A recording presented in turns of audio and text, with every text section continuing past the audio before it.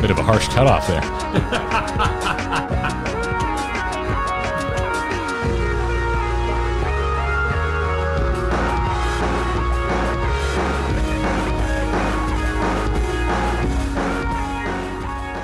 Let's grind through the end of the week. It's time for the Grinding Gear Podcast. I'm Garrett. He's Kyle. Hello. I am exacerbated. Yes. Well, it's the middle of February, so congrats. You're over the month hump. If you want to throw the whole month in the trash, you're over halfway there. You don't watch or have, not that you don't watch. That makes it seem like you're against it. You have not partaken of the sketch comedy show I Think You Should Leave, correct? I've never heard of it. I Think You Should Leave on Netflix. Yeah. No. You should hear of it. Please go watch it. It's like 12-minute episodes of little sketch comedy bits. You like Tim and Eric. You would like I Think You Should Leave. Sure. Well, Tim and Eric is like Napoleon Dynamite. You know, it aged well, but in practice, it was not something I welcomed on my Adult Swim rotation while rating. Yeah. Tim and Eric was something I didn't appreciate at the time, and have like kind of grown to love as I get older. Kind of like top 40 songs from the early 2000s. You know, at the time I was too cool for school. If it ain't punk, I don't want to listen to it. And now I hear Usher's "Yeah," and I'm dancing. I'm pumped instantly. I have so much nostalgia for the top 40 songs of my youth, and I hated them at the time. Making some strong statements at the top of a strong statement show. Oh, yeah, man. But my point with I Think You Should Leave is you wouldn't catch the reference if I said I don't want to be here anymore. I mean, I can get the feeling. Farnsworth. I don't want to live on this planet anymore. I don't want to live on this planet anymore. Yeah. And it's. It's specifically like it's just a complete shutdown. Kyle, I think I got scammed. I think I legitimately got scammed. You're aware. I don't think I've talked about this on the show, but you're aware of this. So I've been, over the past many years, I've been doing more and more videography and less graphic design. Those of you that know me personally know I do this. I make content for a living, but I also take contract work. Used to be graphic design. Now I'm doing more and more video work as I have learned much and more about video. And I see the videos that's being produced for other people and go, hey, I could do a better job than that. You should hire me instead. I've been getting, I've been getting more local work, and recently found out I would be doing quite a bit of work in Orlando. I landed a contract. I'm like, hell yeah, it's a good contract, good job. Get to break it up over the course of months. I'm like, I'm gonna have to do about a 2-hour drive every time I need to go out and shoot something for this. I don't want to put those miles on my car that I like. I'm a buy something with a little more space that's cheap, that I don't care if someone dings it in a parking lot, and I don't care if I put miles on it. The grocery getter, as you referred to it last time. The grocery getter, yes. Kitty and I both have two-door cars because we work from home. We drive rarely. We like cars. We got ourselves 2 fun cars because we don't really need space. We don't really need it. Now I do. So, yeah, I went on the old Facebook Marketplace. I've been hunting for about the last month or so because I knew this was coming up. I'm trying to find a reasonably priced truck and or SUV. Which, if you are in the car market, is kind of an oxymoron. The prices of trucks are utterly absurd. However, probably too much information, but my dad runs an extermination company, and his entire fleet is Nissan trucks, and they have routinely made it to like 300,000 miles without issue. So I'm like, I'm going to find myself an old Nissan truck or SUV that has the same powertrain as my dad's truck, that's like maybe just over the 100,000 mile mark, because I could probably get that for a deal, and I know it's probably got at least another 100,000 miles in it, if not another 200,000 miles. I found a Nissan Xterra, which will mean nothing to you unless you know what a Nissan Xterra is, but it's they took their truck and they just made it an SUV. It's a truck body. It's just got a back on it, so I can block my expensive camera gear inside as opposed to having it in an open truck bed. Go check it out. Take it for a test drive. I'm not a whiz when it comes to vehicles, but I would say I know more than the average person when it comes to cars. So got underneath it with a light. There was no rust, a little bit of surface rust. Oil looked surprisingly good. Oh my God. I think these people actually took care of this, or they just got to change right before this. But whatever the case, at least they're making an effort. Tires still have some life left on them. Interior doesn't smell like smoke. Took it for a test drive. Sounded great. Drove great. Stopped on a dime. I say, all right, sir, I will buy your vehicle. And I brought it home this weekend. That's what I did with my weekend, Kyle. I went and privately purchased a vehicle for the first time. I usually don't. I usually go to a dealer. And Sunday wouldn't start up. I went to move it to clean it. I was going to give it a wash. Couldn't start it up. Eventually got to start it up because like the battery terminal was loose. I'm like, okay, that must be my problem. Took it in today because there was a nail in the tire. It's currently stranded as we speak at a Sam's Club. Because it won't start again. And the battery's fine. The starter is getting power. The alternator was replaced in the last year. And Kyle, here's the kicker. I go to message the individual I purchased this from. Again, purchase it through the Facebook Marketplace. This message cannot be delivered. Yeah. Account still exists. I can't view the account. Oh. I can't view the account. Still there, but I can't view it. A dude blocked me on Facebook after selling me his problematic Nissan. Oh my. Yeah. So that's fun. Do you contact they own a marketplace? Do they have people? If you don't pay through the marketplace, there's really nothing they can do. Oh, okay. So it's one of those. It's just okay. Yeah. I gotcha. Yeah. Okay. Yeah. And to the chat is like, report. I have her. Oh, believe me, it has been as reported as it can be on Facebook. Yeah, it has definitely been reported. But yeah, it's not full on scam because the title was legit. Like I was able to successfully, like I was able to successfully claim ownership of the car. But yeah, just keep finding weird thing. Also, dude, they found like washers in the lug nuts. Like they're like, first of all, 2 of your studs are bad. And then we took the nuts off, and there's washers underneath the nuts, and they're like, we don't even know why they put these. You don't do that. You never do that. You don't put a washer. Don't put washers underneath lug nuts. Okay. You don't do that. So yeah, Florida doesn't have lemon law. It's an old car. Usually, my understanding is with this type of stuff, it's like as is, like, buyer beware sort of thing. So anyway, talked to a lovely tow truck driver. It's covered by my insurance. I asked the tow truck driver, I was like, hey, I don't live that far. Is it okay if I go home and I just leave the key for you and you take it to Nissan?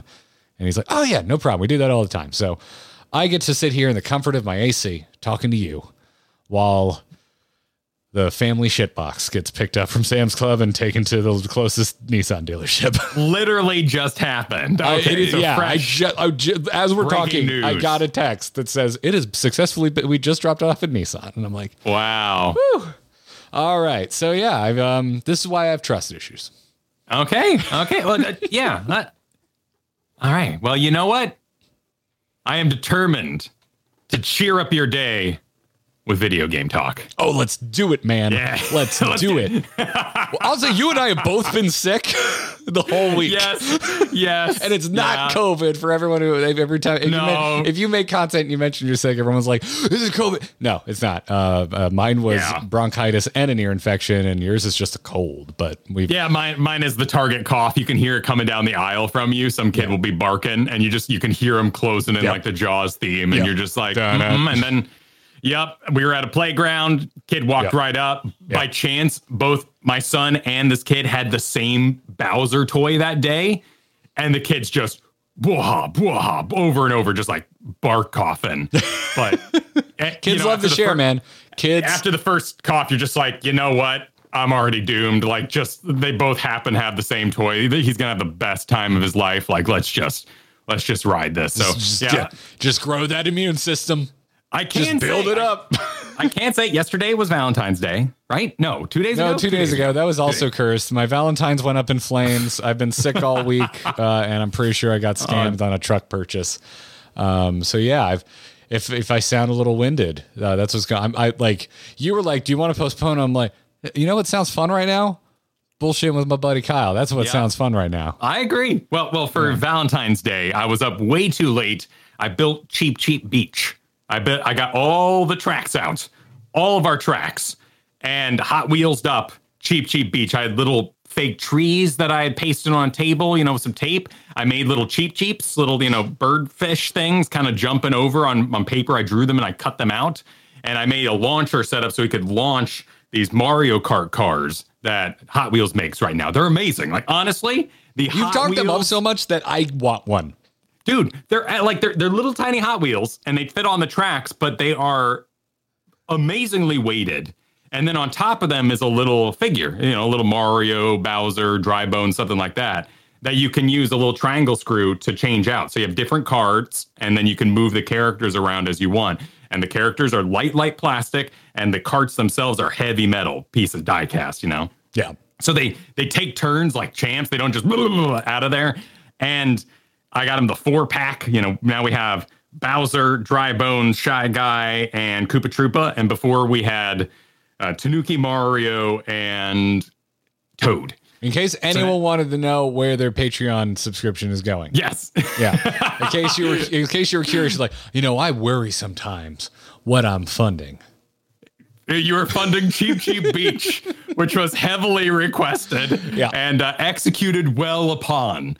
And that was the Valentine's Day gift to my son. And he kept it up the past 2 days. It was amazing. But I was up way too late building that and woke up the next morning with the Target cough, as you were. So we're... What do you call it, the Target cough? Dude, just go to your Target. It's there. Like, you can have... It might be a little different because, like, moisture and Pacific Northwest, Florida coughs probably sound a bit different. More humidity in the air to change the sound vibrations or whatever. But, man, like, it's... Hot Wheels has some games they play. There is not a single time I don't go into the toy aisle and there's not a grown adult looking kind of nervous going through the Hot Wheels cars with their phone out. Because it's a grab bag. You can't... If you go to Amazon right now and you're like, I would like Cosmic Coupe and hit enter, like $15. It's $1.15 car, right? But it'll cost you $15 on Amazon because someone went to Target...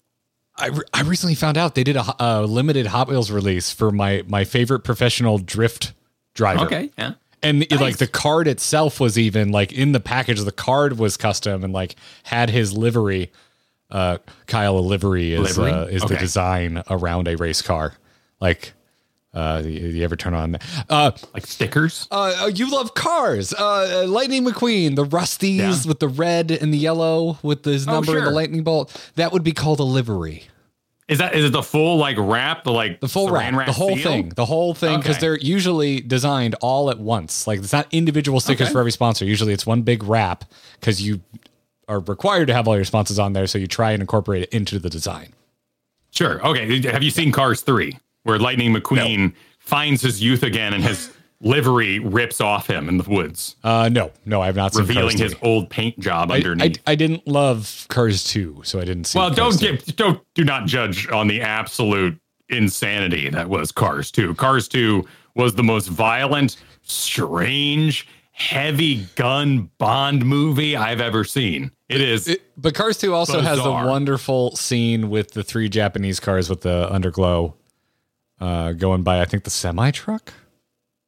No, that's the first one. That's the first one. Never mind. Okay, then Cars 2 has Cars 2 is meritless. Then never mind, meritless. Not Rod, DJ. Yeah, they're all there. We got ourselves a nodder, and they push the truck off the road. My opinion, Pixar has problems with twos. My least favorite Toy Story. I don't like. I don't mind it, but three and 1 are just infinitely better. No, 3 is just sad. The 2 is fun. 3 is everyone in our community.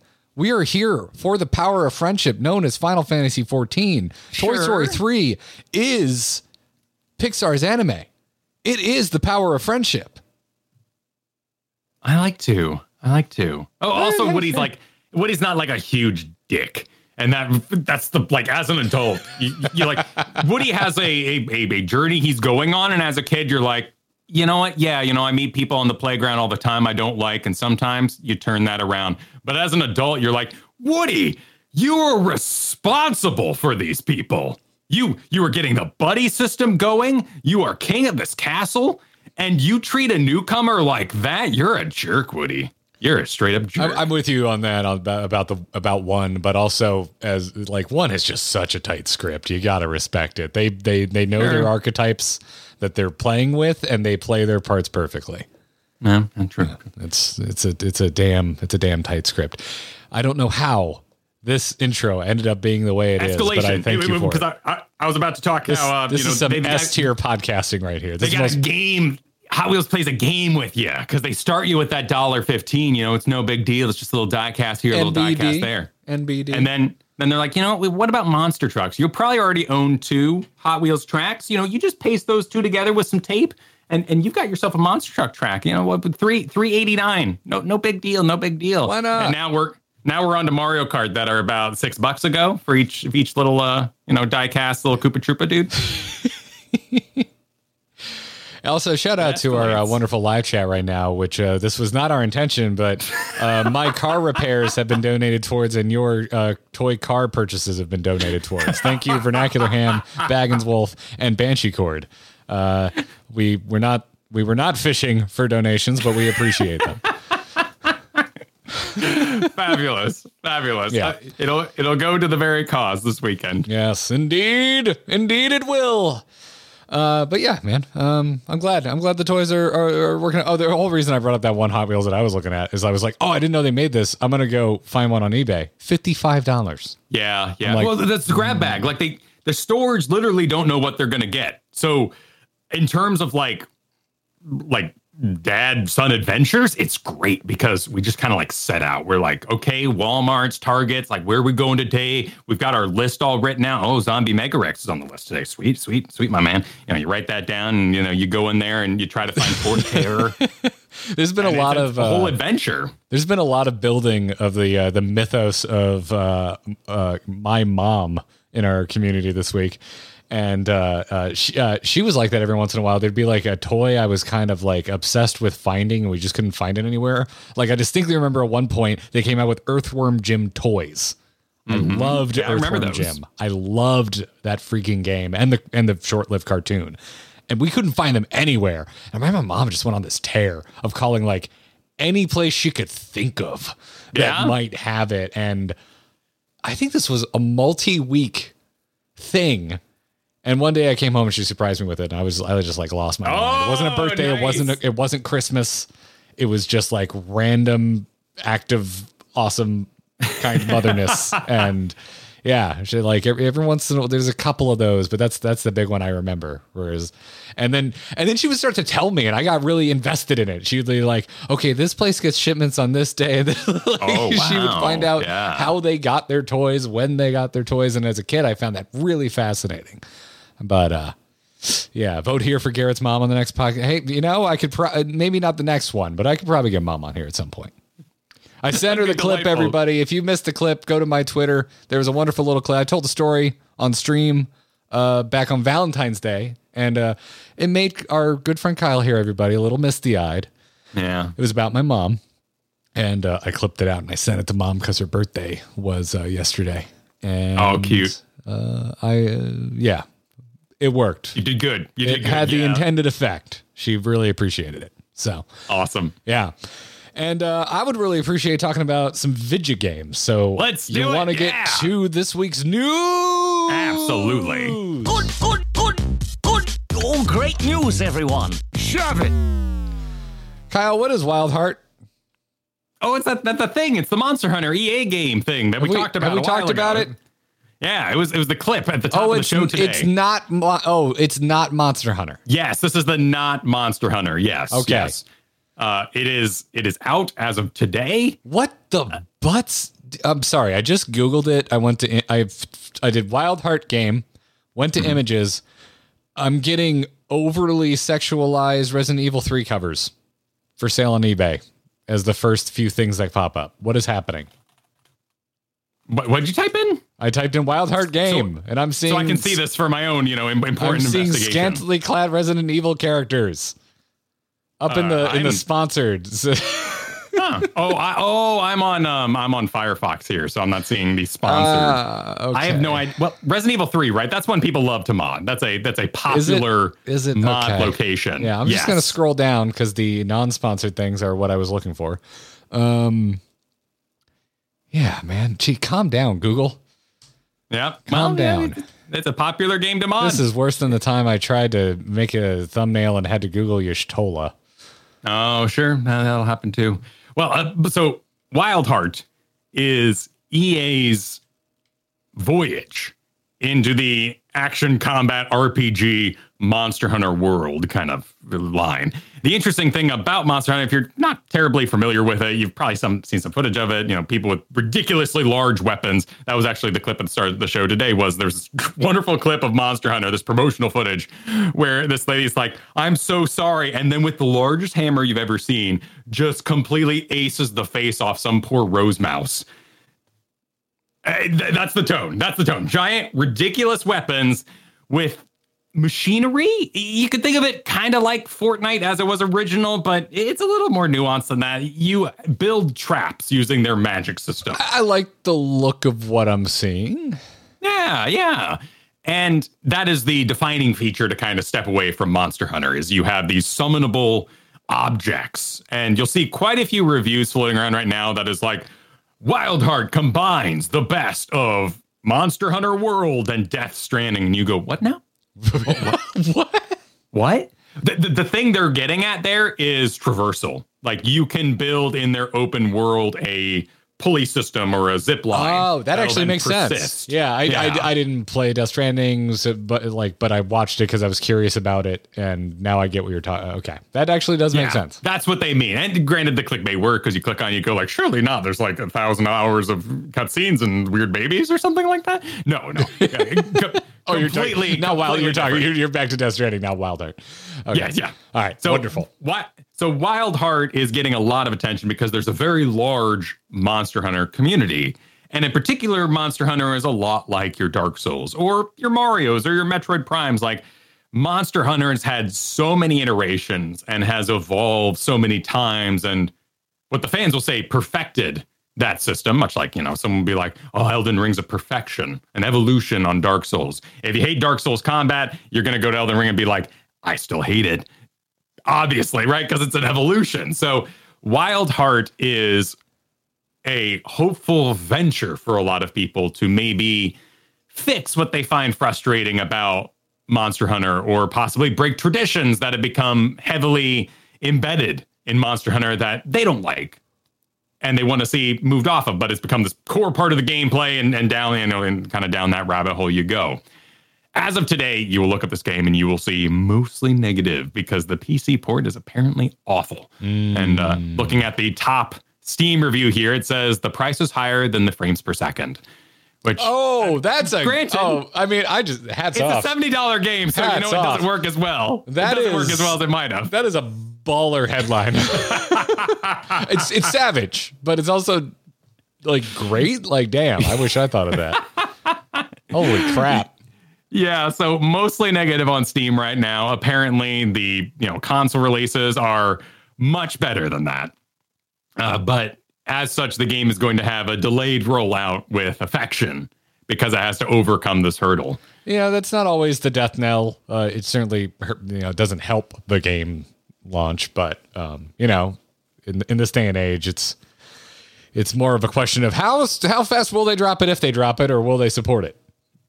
Like, plenty of games launch troubled and then get iterated upon and eventually become a great product. Yeah, this is EA, right? So we don't know. Honestly, we don't know. Like, it could go either way. There's a lot of hope that's going to be fixed already. There's like some things that are already coming out. There's no big fixes for this bottlenecking a lot of PC players are feeling.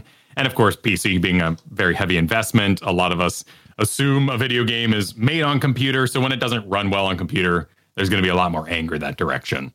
Who developed it? Oh, Koei Tecmo developed this. Yeah, so they were responsible for another very similar Monster Hunter game in the past. It was, I believe, fully single player. So it didn't, garnish the same amount of interest back then. But this is a studio that is reputable enough in the monster hunting direction. And you and I have gotten to play quite a bit of Monster Hunter World. I mean, in terms of hours, say quite a bit is disingenuous to how many hours of damn content is in that game. But yeah, we did 2 streams. In terms of streaming, we've spent hours doing it.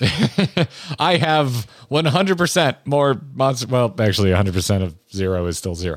I have infinitely more Monster Hunter experience than I had before because I had never played it before. And then we did 2 weeks of Monster Hunter World for our Casual Friday streams. Yeah. It's unlike anything I'm used to. It was a really cool experience, and then I kind of like stared into the abyss, which is how long it would take me to get through the game, and kind of got scared. Sure. I mean, I'm also personally on my old computer, my current computer right now. We're on the cusp of doing a big upgrade, and the game didn't run great. That too. So, also, yeah, it ran like absolute ass on my computer while trying to stream it. Yeah, maybe not optimized, maybe just too modern. Like I had some issues, some performance issues that with the clunk that is intended for the game made it a less than stellar gaming experience, right? Like I'm not going to wade into a Dark Souls community because I know well that if you're like, I hate the clunk of Dark Souls, people are gonna be, it's tactical, it's on purpose. It's the point. And exactly. And I'm assuming, once I fix my frame rates and my machine can handle it, Monster Hunter is very, very much the same. Like my confusion with how long it takes to make an attack and how I feel like something might not be responsive is actually a big part of iframes and how you roll and how you actually play the game. I pretty quickly found myself enjoying the combat. Like my first few encounters playing Monster Hunter World, I was like, "Oh, this is weird and weighty." And then by the time we went to our first bounty, I was like, "Oh, I like this. This is fun." Everyone in chat was yelling at me that I wasn't doing it right, but I was having fun. Yeah, not everyone, but So Wildheart represents this. Yeah, but Wildheart represents a opportunity to onboard Monster Hunter fans who aren't aware or don't want to be confronted with such a long running tradition. And so Wildheart has a lot of excitement and weight around it. For my own purposes, I'm not terribly as interested in the monsters in Wildheart. I think the dino lizard bird kind of structure that Monster Hunter goes with is way more evocative than mammals with plants in them. I'm the other way because animals, plant animals makes me think of Miyazaki and Mononoke and that kind of stuff. Okay. And I really cop to that aesthetic. I like it a lot. You and I have talked about why we both haven't even given Horizon Zero Dawn or its sequel the time of day. And it's because I think we both are just robot dinosaurs is pretty low on my interest of monsters I'm going to fight. I'd rather have real dinosaurs. Sure. Yeah. I mean, I love Dinobots. I think Dinobots are awesome. I like Dinobots and Transformers. I don't like Dinobots as a mindless monster thing. I think Horizon Dawn's monsters are very interesting. My butt heads is it's more of that Michael Bay robot. I can't tell what's going on. It's too. That's fair. It's too bright. I also think it's visually over designed to the point where I don't really like looking at it. I know it's technically the Reapers, impressive, but the Reapers I like because it's ooh, that's a cable, but it's kind of like a ventricle, and we take a heart and we make it an engine, and that can be. I think over designed is probably the right way to say it. It can be interesting, and I think that plants can do the same thing. It's you ever been outside and looked at a tree and you're like, that kind of looks like a circulatory system. That's kind of creepy. I get that stuff.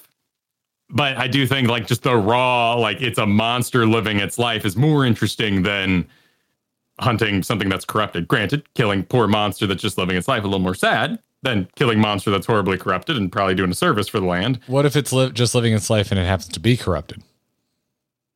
That's an interesting question. That's a moral choice system that I don't think these games have. Anyway, my point was I was more trying to explain the type of monsters I like aesthetically, and to me, Horizon, that monster design is really low on my list of aesthetics I respond to, and what I'm seeing out of Wild Hearts is actually very much my jam. Like, I like the look of these monsters a lot. So anyway, just trying to explain my aesthetic preference. Absolutely. And it's hard to say from this distance if the game is going to be good or not. Like Monster Hunter Rise recently came out, recent being, a sub judgment call. Less than a year. Yeah. And that fixes a lot of the multiplayer. And I think if I was to dive back into Monster Hunter, I'm ready to kind of jump to Rise. Like I've seen the clunk of world, and we can just kind of skip that. I think I'm ready to go to Rise. I would be a lot more interested in Monster Hunter if the multiplayer was more seamless. And that's what Rise did for the game, is it made it a lot more interactive in that way. Monster Hunter World kind of has that EA feel to it, if you will, where you're supposed to like play through solo and then you team up with people later on to enjoy the game as a service as it goes. It reminded me of Anthem a little bit. Yeah. Maybe the clunk of getting together and specifically the partying up, like the clunk of partying up. But I mean, honestly, I guess original Guild Wars or Phantasy Star Online, they were all kind of like that, where you kind of had a hub and then you have to set off together. But I digress. Looks interesting. I hope the PC release gets ironed out. And it'd be great to have another entry, because you get in that arms race, so the two competing with each other. Capcom has had a hold on the Monster Hunter community for a long time. And if they get a new game, like, that's great. Capcom, of course, makes lots and lots of different games. This isn't as maybe heavily critiqued as something like Nintendo or Blizzard. In fact, in the past, if we'll go 5 years back in time, even more, maybe with the release of Overwatch, like a lot of people were very upset about that. And the idea that you come to Blizzard for one thing, and for you, that might've been MMO, or that might've been strategy games, and deviating that was weird. But Capcom doesn't really have that problem. Well, you know what problem Ragnarok has? I'm aware of a few. Puzzle spoilers constantly. Your damn allies won't shut their damn mouths about how you're supposed to solve puzzles. And apparently the God of War developers didn't realize that would annoy people. I love trying to quickly explain the source of anything these days. But this was apparently originally reported by Games Radar, but they were reporting on a video interview by channel MinMax with Ragnarok's narrative director Matt Sophos and story lead Richard Gaubert. And you and I originally saw this on IGN, that was reporting on the Games Radar report that was reporting on the MinMax video. Anyway, they straight up said we didn't know what annoyed people so much. There's a quote in here saying it didn't get exposed to us really until after the game came out, because even when it had play tests, we never saw feedback about the characters talking too much or spoiling things too quickly. Continuing saying that the timing for the first hint was too aggressive and should have had a much longer countdown timer before something comes up. IGN did go on to say, though, that despite the frustrations, the devs didn't say whether or not a patch would be released. Interesting. I find QA fascinating. Sure. From all kinds, and there's all kinds of different angles that it can be fascinating, like missing bugs. You and I spent the last decade plus of our lives making content around competitive games over in the Blizzard Entertainment sphere with StarCraft 2 and Heroes of the Storm. And it was a similar thing over there where something would like a new hero or a balance patch for StarCraft would release, and there'd be some horribly broken combo that, and the community would always go, "How did you not know this?" And it's like, of course they didn't. They like, even it doesn't matter how big their QA department is, the number of raw hours that get logged into a live product by real players is always going to immediately just trounce all QA efforts in terms of just time. But I just find it fascinating because, like, clearly they, I'm sure, had multiple people testing this game, going through it, playing it, and at no point no one went, "Yo, I wish Atreus would shut the frig up." It's the science of fun. It's the science of fun, and I find it fascinating. And if you do a theater show or anything you rehearse, you aren't going to know what the audience is going to see. Like when you go out for opening night, You have no idea if you're doing a comedy, drama, what's going to upset people, what's going to make them laugh. And they laugh at the most bizarre stuff you could never possibly guess. And the things you did be like, okay, everyone, we're going to pause for laugh. This is going to be big funny here. Pause for laugh. You're almost always wrong. Almost always wrong. So same thing probably happened here. Like if you're a QA, for one, if you're playing it a bunch of times, like, like test audiences would be more powerful, but video games are a bigger investment. So you pass it off to QA who's already solved this issue, already solved this puzzle, and they do it before Atreus can say anything. No problem. There's also that I hadn't even thought of, and it's not always even QA. We have someone in chat right now saying, hey, I do QA. This isn't even something we would report on. So I'd love to go into that deeper. But also, typically there's a lot of just internal play testing as well. So there's certain things where you just may be too close to it. Well, and this isn't a comment to our commenter from a moment ago, but I believe there's also going to be quite a bit of egos you might have to overcome, right? Like your job might be to make sure you can't fall through the stage and to then try to like up that talk to the lead writer to be like, hey, I know I'm testing the stage right now, but the story makes no damn sense. Like that's not your job at that moment to explain that. So, could you imagine being in testing for like Mass Effect 3 and just being like, boy, I want to tell them that this kind of just shits the bed. Yeah. Or even like the worst kind of parts of it where you're like, I'm watching my companion do like crouches over and over and over again. And like Mr. Krabs' voice actor is like spazzing out like in the corner because he's supposed to be your dad for the start of Andromeda and like be your introduction to the world. He's your Patrick Stewart of Oblivion, your big cast that is just going to die immediately because, of course, and then they can't afford him for the whole thing. And you're just like, and they're like, did you fall through the level? And you're like, well, technically, no. Okay, moving on. You're like, what? But the immersion, the players are going to hate this. And they're like, we know it's time to ship. This is obviously not as huge of a deal. I think, And then someone else in chat says, I worked in QA, found bugs, still found the same bugs on release. Yeah. And I mean, if that's not the most like on like any job, like I'm sure you've worked somewhere where you're like, this is a problem, we should probably address it, and then it gets turned in or shipped or whatever, and it's still there. No one did anything. Or, it happens in all kinds of jobs, but for me, it was a barista. Like I was like, this needs fixing, this needs doing, and they're like, oh, you're a go-getter, you need more responsibilities. Yeah, you want to run opener? And I'm like, well, okay, sure. And they're like, cool. No pay increase. Like, it's like, would you like responsibilities? You seem bored and active. Would you like to take care of things for us? Right. So no matter what work you're in, there's going to be some sort of weird interactions like that. And obviously, God of War Ragnarok is not a broken game. I think Jedi Fallen Order did it great, where it was like, I mean, granted, it was still like super insulting when it was like, do you need a hint? And you're like, I've been replaying Last of Us alongside the show, and they give you a pretty long berth, and then I think it's like press L3 for a hint. Yeah. Which is still like, it's for Last of Us in this case, like one of them was, I didn't even know there was a chain I was supposed to pull to advance. And so I just kind of wandered around, not really paying attention to a sliding door.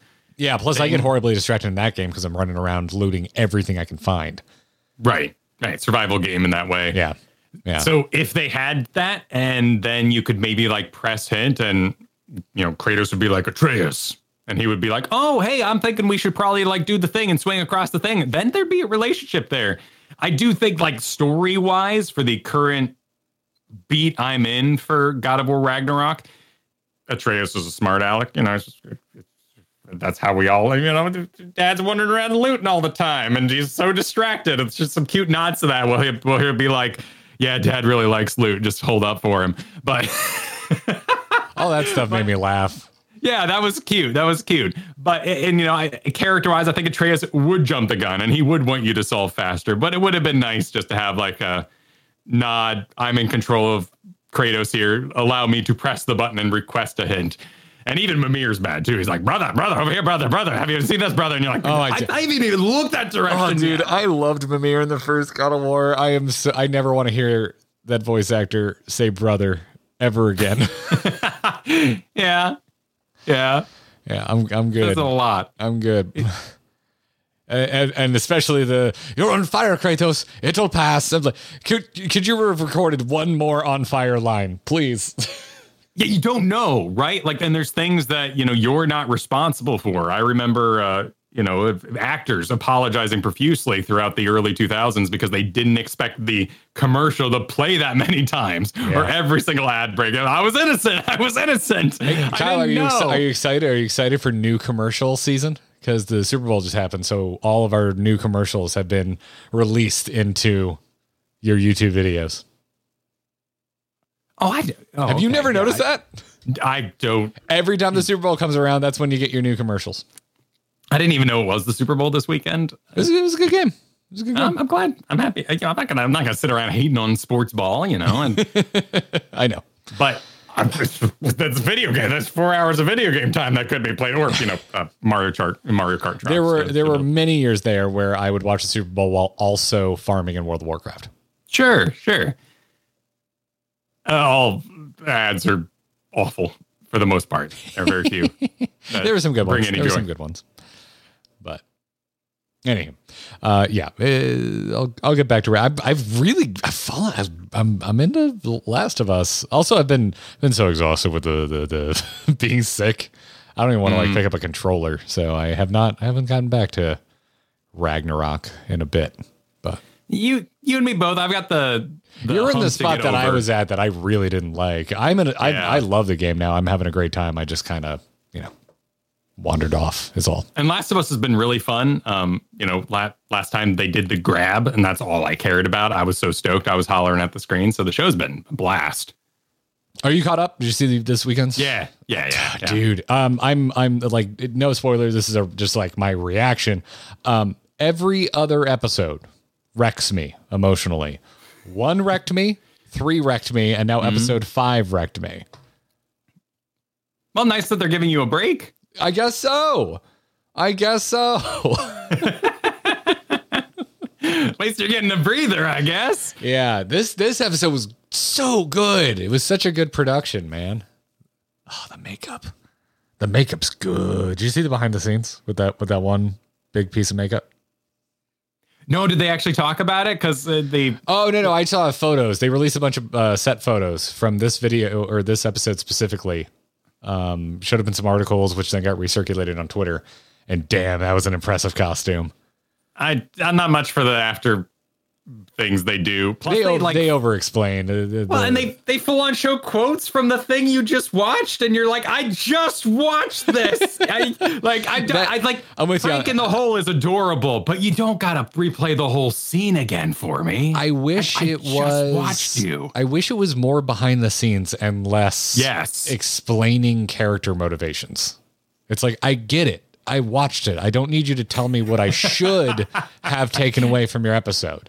Yeah, like death of the author, please. I get why the creator would want to have that conversation, because they are deviating so much in places. Describing your process there is extremely fascinating. I don't even think they're like over defending themselves, and they really don't need to. The show's great. It's more that you are hypnotized by that process that you're going through, and it's what you have to talk about. If I was writing that show, that's what I'd want to talk about. But I want to see little models. I want to see painting faces and being like, does Joel have the dirt in the same place as last time? I want a 2-hour documentary, the making of The Last of Us. Like, yes. I want to see the costume department. I want to see them weathering Joel's waxed trucker jacket, which I did go look up because it's a cool looking jacket and it's like $400. I didn't know wax jackets were a thing. But wax? Now I do. It's made of wax? It's covered in a wax coating. So like if you're a trucker and like you go outside in the rain, it doesn't soak through. It's water repellent. Oh. Yeah. Yeah. They're freaking cool. I didn't know that was a thing, but no wonder it looks so rad. It's got a little coating on it. Anyway, I digress. Stupid expensive jacket.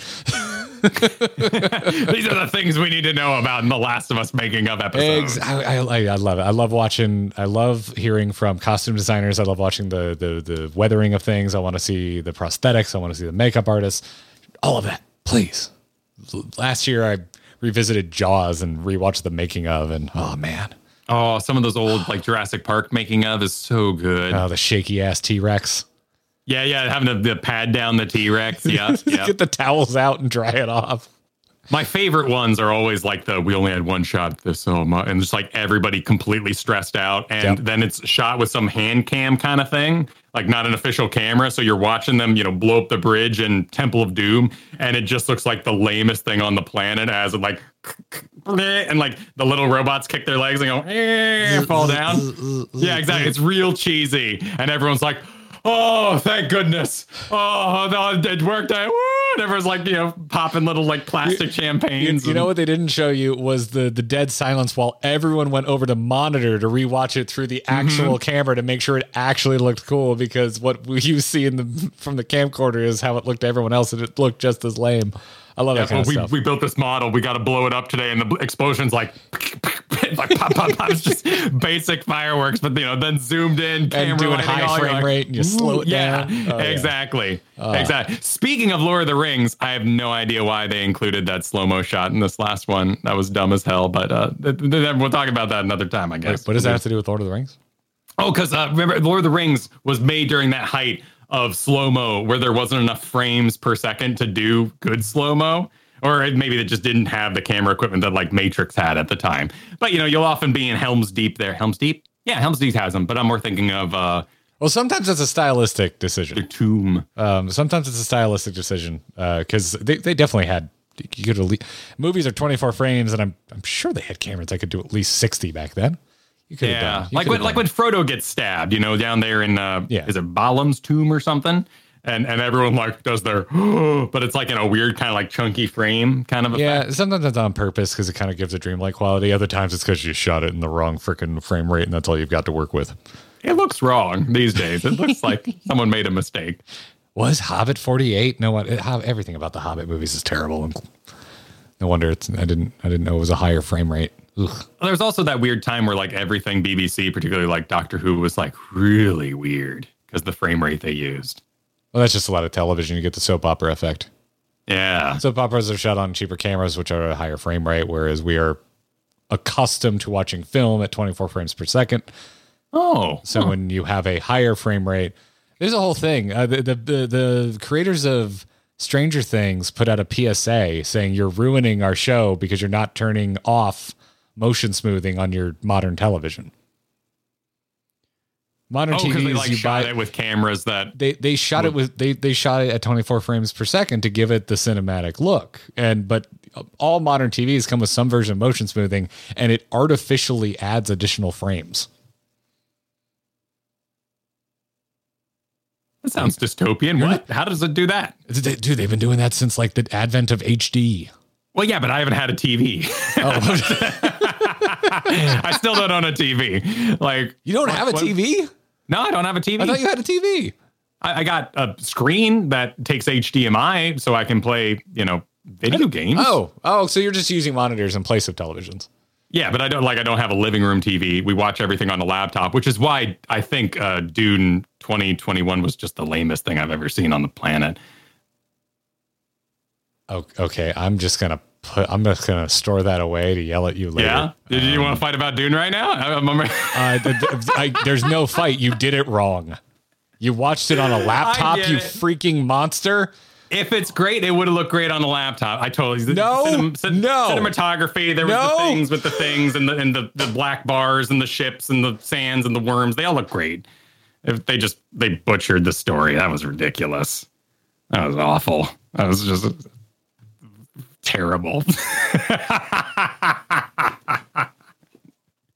Where'd Garrett go? Where'd Garrett? Come back, Garrett. It's okay. It's okay. It's okay. It's okay. It's all right. Dune 2021 is the best movie of the last 10 years.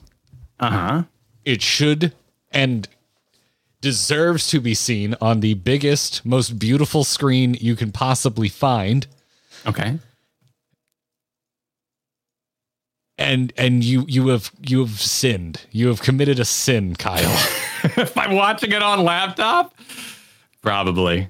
Oh boy. Yeah. You've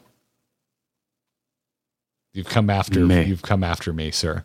Whoa, I didn't realize. I never. Yeah. The dude. Oh, yeah. Who's Villeneuve's cinematographer? I think he works with the same cinematographer every time, and I think is the best cinematographer currently drawing Breath. Mm-hmm. So, or we could have, I want to jump through the screen at you right now. Or we could have actually made Paul's planet like pretty. So there was actually something he lost when he went to the planet. Oh my God. Because we're just out in like Lord of the Rings, weird fjord land. And that's not that planet. That planet is a lush, beautiful place. That's why Dune was that's why Dune was so tragic when they went there. It was a family traveling. Oh my God. Duncan was just, all right.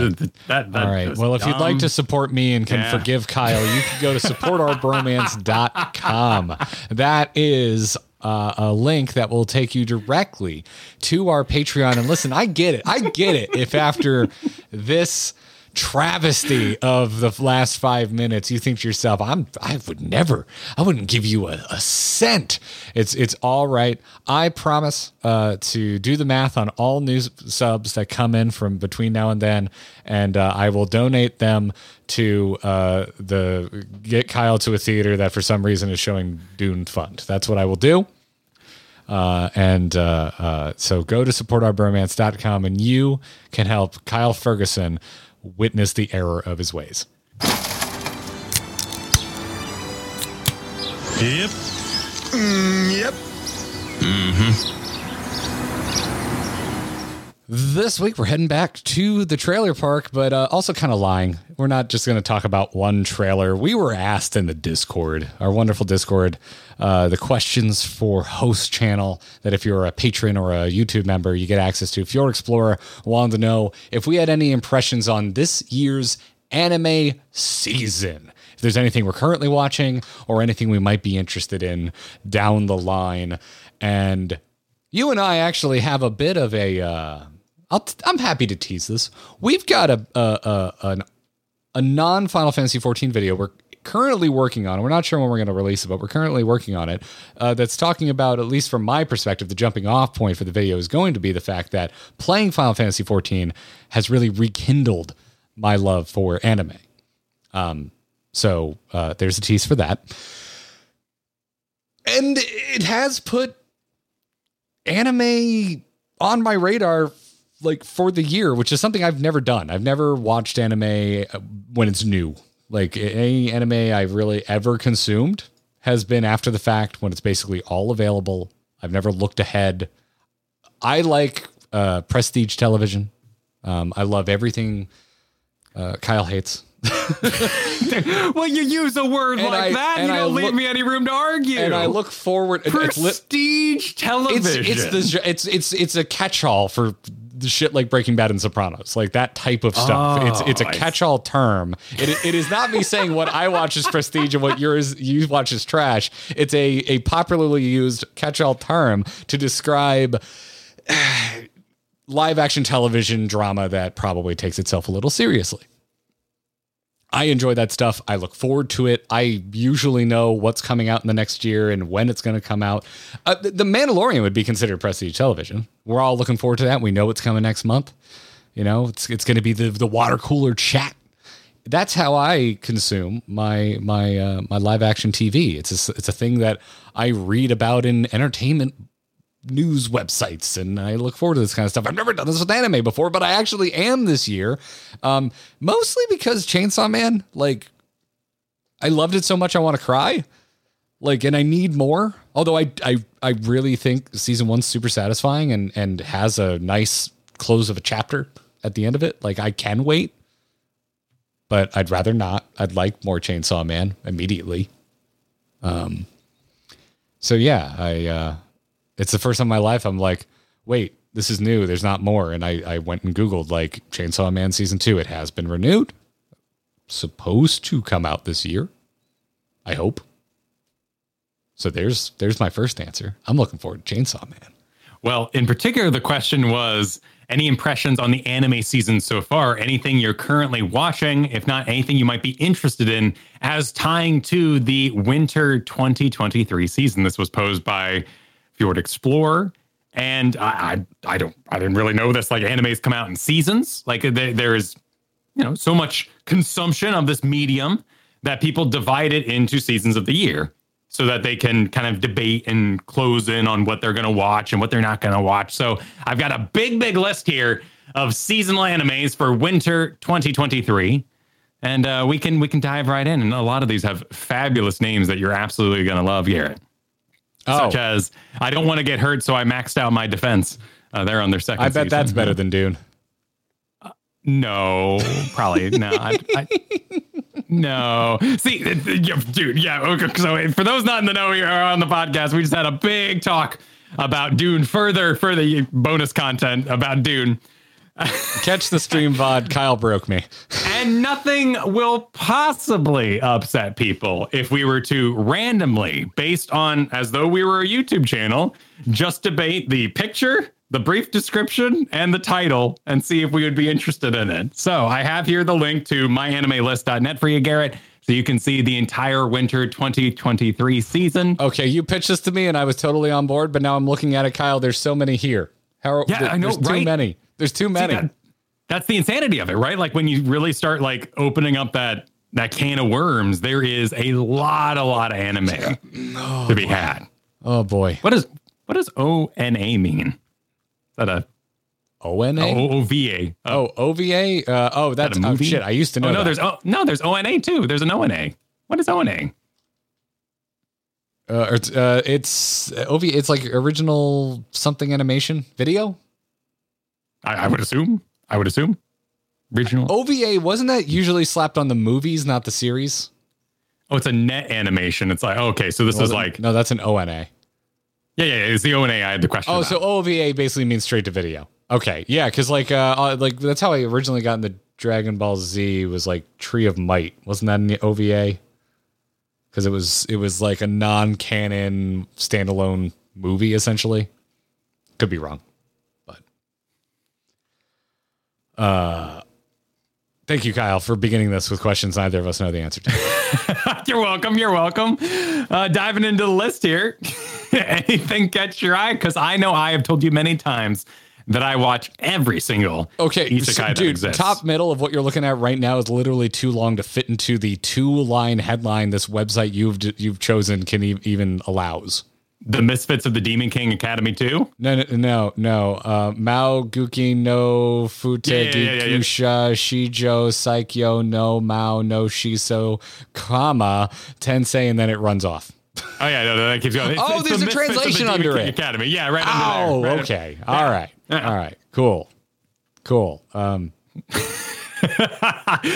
am the whole list, this whole season, if you will, is packed with just outrageous names. Okay, I'm going to start with Tokyo Revengers. I don't want to watch it because that looks like uniforms from Attack on Titan, and I don't like Attack on Titan. Perfect. See, that's the kind of shallowness you want right shallow cover. Yeah. I'm walking through Blockbuster. I'm picking an anime for the weekend. I'm basing it off the cover. That's what you want. Oh, yeah, hell yeah. This looks awful. Right. I hate those uniforms, dude. Those look dumb. Those look real dumb. There is this one looks kind of cute. We got Tomo-chan is a girl.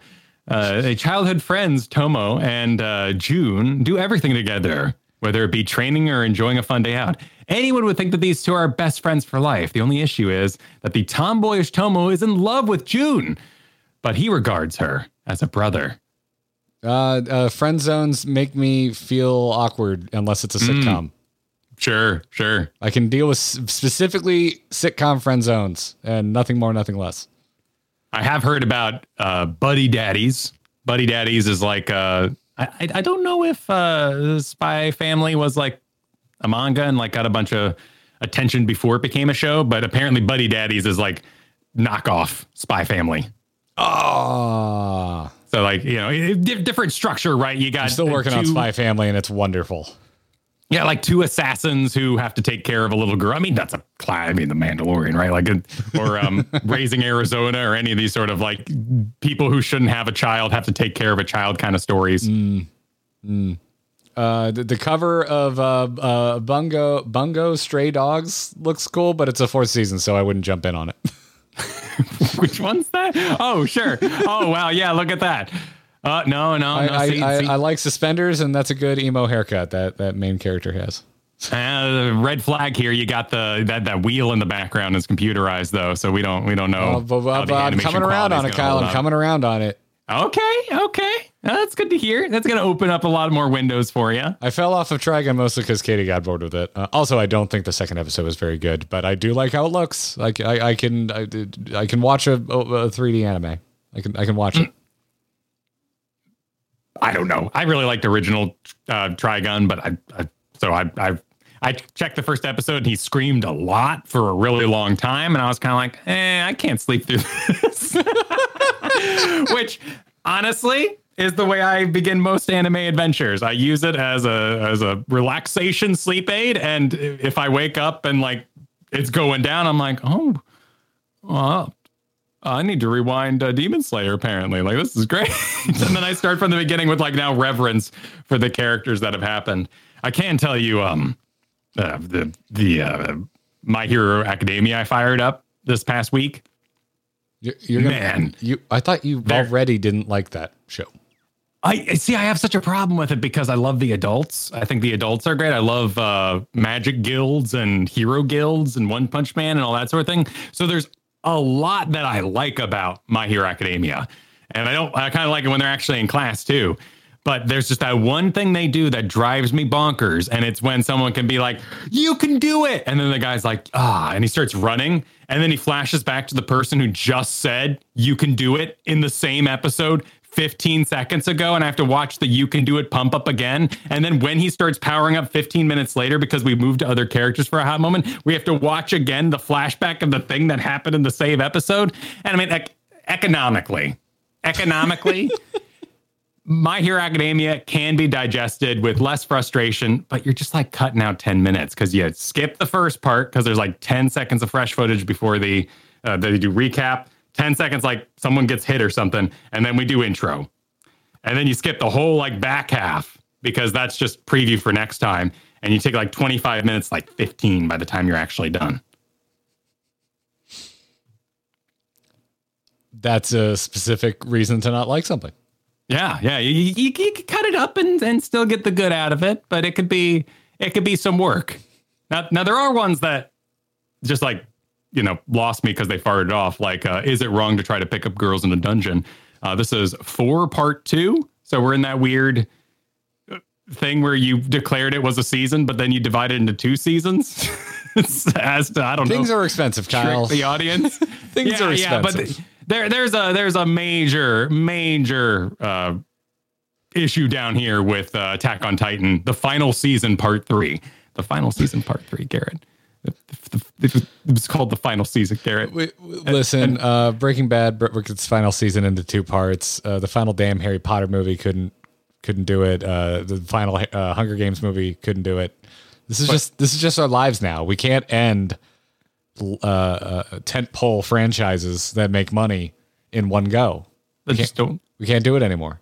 Don't lie about it then. Just don't lie about it then.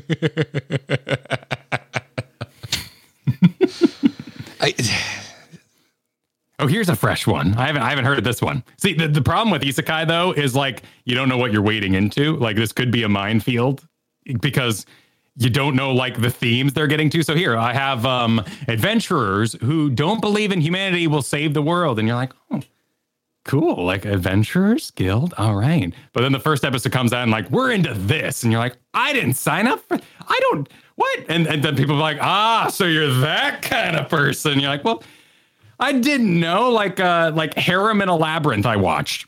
It was a waste of time. Absolute waste of time. Names. So you're currently hovering over Ninja Fushin, which it passes the uniform test for me. These look like cool costumes. Okay. Also, the hat's a little big. I'm not a huge fan of like really big wizard. This is too big. This hat is way too big. I'm into it. I think it's adorable. Comically sized. I think it's cute. Also, they're using clotheslines to sell distance with an interesting angle for the shot of the cover. I'm into it. Well, this is great audio. The issue with Harem in a Dungeon or whatever it was called is honestly like the guy had sex every episode. and they blurred it out. Like they had like he was like trapped in an MMO, so every time he would like begin coitus, it would like pop up warning, Sims, like just like The Sims, like they just pixelate like, that it stuff. was like faded out. But like every episode, this guy had sex. Well, and it was like to me that sounds like truth in advertising based on the damn title you told me. It was just a harem, you know, like I don't know. But like I was bored. I'm like, go get him, kid. But like episode after like 3 episodes in, I'm just like, this is a waste of my time.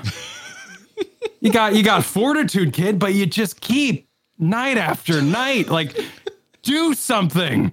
Run the dungeon. The show showed you what it was. Apparently, but it wasn't for you, and yet you persisted. I thought I might get to see. I really like dungeons. I like dungeon crawling. I love dungeon crawl anime, and I had hopes.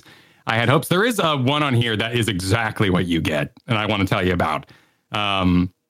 Actually, apparently there's a lot of knockoffs, so I don't know what's real anymore. What's the original? But I did fire up Farming Life in Another World, and then there's you told me about this. You've mentioned this to me off stream multiple times. Yeah, well, campfire cooking in Another World with my absurd skills. There's like I accidentally brought a cell phone to Another World. Like some of these read like just that Fall Out Boy song titles to me, a layman. it might be Farming in Another World. Here's Handyman in Another World. Chilling in my 30s after getting fired from the Demon King. So is the fantasy here? I have a very specific specialty, and I'm going to be transported to somewhere where that gives me an advantage. Well, yes, so absolutely. Like we find ourselves in a over technological world. We find ourselves with a lot of people who have bizarre skills and wish they could be recognized for them. Like there is a fantasy to this of like, usually you get hit by a truck. In particular, I think it was this Farming in Another World one. He got hit by a truck in like the first 15 seconds. He wakes up in a bed and he's just like, well, I accept this as reality, and literally goes and farms. Because that's my favorite thing about something that I don't think anyone knows is an isekai, but actually is, which is Army of Darkness. Because the character of Ash is an idiot, but he's a genius when he gets transported back to the medieval times. But imagine instead of fighting things, this guy like actually just farms. There's no monster. There's no threat that I'm aware of, like in the episodes I watched. Literally, is it just, like it? So where does the he farms? Where does the drama come from? Because he needs ingredients. Okay, like campfire cooking in Another World.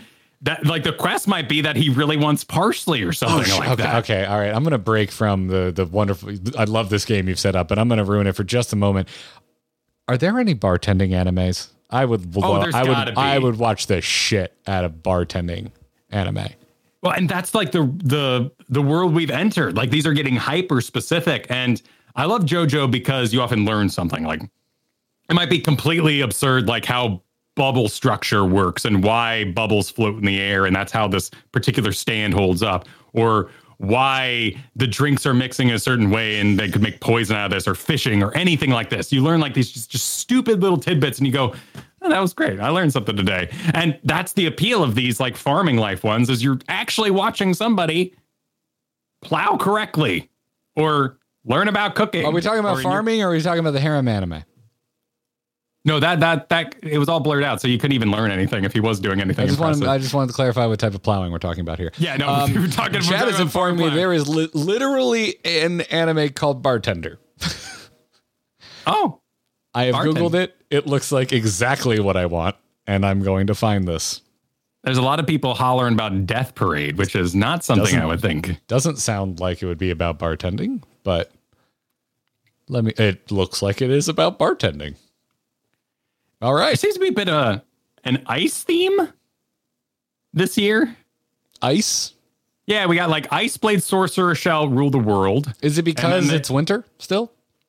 Well, it's also used in like Icy Mistress. So like I think it's like kind of the ice guy and his cool female colleague. So there's some sort of ice theme going on this season. It's winter after all. You know, it holds up. Oh, that's the title. You're not reading the synopsis.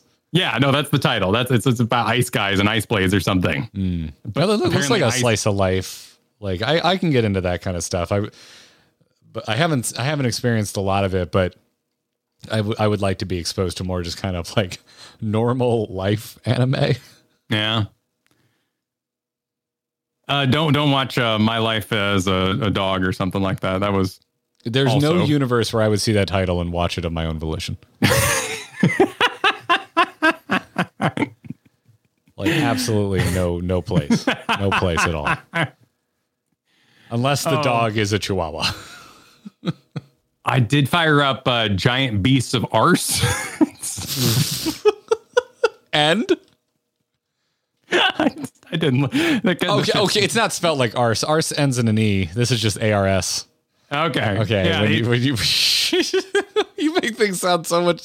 Sometimes you're dead on the money, and I think the title is hilarious. But this is only hilarious because of how you decided to read it. Well, and this is like honestly, it's something that I have digested completely by myself for a very long time. So I don't know. Like when we started up Final Fantasy 14, I didn't know isekai was even a genre. I just saw the big names and I liked them. So we both learned that isekai was a genre on stream like months ago. We were streaming and you were talking about multiple anime that was about being like relocated into another world. And everyone's like isekai. And we kept seeing isekai come up and we're both like, what is a sake? And we got there. We figured it out. Mm-hmm. We figured it out. Okay. So that's the majority of like the new. This looks. Dear God, One Piece is still freaking going. Oh yeah, dude, One Piece is tricky. That's tricky business. I actually watched some One Piece the other night. I've never been able to get past the look of it. That's one of those ones where I'm shallow and I just don't like the style. I mean, for my own enjoyment. And now there's just too much of it. Yeah, I fired up the most recent episode. Episode 1000 something or other, and you're panning between like some B story plot about like how this dog wearing a hat is really sad about a guy who has a long nose mask, but he's taking care of a girl and the little girl is screaming, and it's just complete insanity. But I will give it to One Piece that they're brief like 5-second fights that they have. You go, oh damn. That was cool. But the amount of like filler, and particularly looking from the outside, right? Like looking at it and being like, I don't know who any of these other people are. All I know is Gum Man from watching like the original 25 episodes or so. It's really offbeat. This tricked me. Whatever this thing is called, Blue Lock. I'm like, oh, this looks like emo ass wonderfulness. It's a soccer anime. Yeah, they did squeeze a soccer ball in there, but yeah, everyone looks like they're going to be absolutely insane. It's like they're going to start singing MCR. I'm like, I'm into this. What is this about? And I read the synopsis, soccer. I'm like, oh. Yeah, I mean, they've got some presence. Look at this guy. Like, it's hard to judge anime based on cool haircuts because everybody's got a cool haircut. Yes, you can make some assumptions based on what you're looking at. Is it very edgy? Okay, all right. If it's edgy, maybe I'll give it a shot. Welcome to Demon School. I got to check out that. That sounds like something I might watch just based on the name. Yeah. And now we're into the continues and the movies of sorts. So what'd you pick out? What'd you pick out for yourself? I don't think I did. Nothing that's new. I'm definitely going to go find Bartender after this and Death Parade, but these are not new upcoming shows. Oh wait, we're getting a new season of Agretsuko. What's that? You haven't seen Agretsuko? I don't know the red panda that loves metal and hates working for her boss. Oh, that weird animation one. Yeah, I've seen clips. I haven't seen the show. Isn't it Sanrio? Or am I just because it kind of looks like it? I could be wrong. Oh, here we go. It is Sanrio. Yeah. So it's Hello Kitty company. That's adorable animals. The magical revolution of the reincarnated princess and the genius young lady. Hell yeah. Just Just give it a name. It could be anything. Like, wait, when did we stop naming like Death Note? It's just named Death Note. It's not called names. Intelligent School Child decides to take all judgment into his own hands. Well, here we got another one. We got another one here. The Fruit of Evolution. Before I knew it, my life had it made. Oh, season 2. Never mind. Okay, I apologize. It's a 2. I apologize. We're in too deep. This now. site needs a filter that just show me things that are in season 1. The latest on Suderi Villainous. Whatever Make My Day is. Oh, it looks like it's a Netflix commission. That looks just like sci-fi delightfulness. I would watch this just based on the cover. Something called Make My Day. On a cold planet of ice and snow, mysterious creatures suddenly have appeared from the dark underground. Can humanity survive the terror lurking beyond the horizon? Ooh, yeah, I would watch that. I would watch that. Yeah, that sounds fun. 8 episodes too, so it's surmountable. Surmountable. Also, dude, I think I'm just gonna trust Netflix with anime from now on. I know you and I had our differences on the ending of Cyberpunk, but I overall still thought it was amazing. But yeah, we really skipped Nier. I don't know on Nier because I'm told it's like really faithful to the video game, and like me, I'm just like, should I just play the game? Because everyone says I should play Nier. Oh, that is like deeply entrenched franchise, and it's just difficult to discuss from such an outside point of view. Like, what are we going to do? Like, laugh about how she has really high thigh highs, but it's integral to the story, and you're just wading in. I'm not wading into Nier fandom. Of course it is, because they made it integral to the story. Exactly. Like, so I have to just zone it. Just zone up to it. I know. They made fine. Quiet integral to the story in freaking Metal Gear Solid. You just wanted to see a nice looking person in a bikini. I don't know anything about Nier. Just own it. I don't judge you for it. Just own it. I don't know anything about Nier. They know exactly what they're doing when they put the camera where they put it in every single Fast and the Furious. They know what they're doing. Oh, the buttocks. Every single Fast and the Furious has a shot where they go to a car show and like 3 ladies in either a miniskirt or short shorts walk right past a low placed camera. Oh, sure. Yeah, okay. Every single one of the movies. Tokyo Drift is particularly egregious in this sense. Not a fan of that personally, but right before COVID, whenever the last Fast was coming out, 9, because you're about to come out with 10, Jesus Christ. Friends of ours had only seen like a handful of them, but they were interested in the new one. So we made it a thing where they came over every weekend and we watched all Fast and the Furious movies. And that was a trend that my friend Abby was like, they really do that every movie, don't they? I'm like, yeah, they do. They do. I hadn't really thought about it until you pointed it out, but yes, they really do. So I digress. I didn't see any new car anime, which that reminds me, I think we're getting a Initial D sequel this year. Oh, interesting. That'd be far after the fact. Yeah, I believe I can't remember. What we got for you this season is oh yes, 2023. It will air. It's called MF Ghost. And could I interest you instead in Reincarnation? Is it just called Reincarnation? It has a normal. No, there's not. No. There's not 17 more words. You got to be reincarnated as a demon prince or a fluffy cloud or something. Wait, I thought you were saying, can you interest me in? And that was a title of a show. Or are you just talking about a genre of? Genre, yes. Oh, so help! I've been reincarnated as a praying mantis. Exactly. Yeah. I love those. Okay. I'm not sure that's my jam. Well, there you go. The official Grinding Gear review of Winter 2023 anime. Garrett wants to watch Chainsaw Man Season 2 and MF Ghost. Yep. Oh, was I supposed to say what I'm going to watch? Yes. What do you want to watch? Because I'm going to watch everything with a ridiculous title. I'm not going to stick to it, but I'm definitely going to check it out. Like, so I don't get hurt. Max out my defense. Like that is a really appealing title.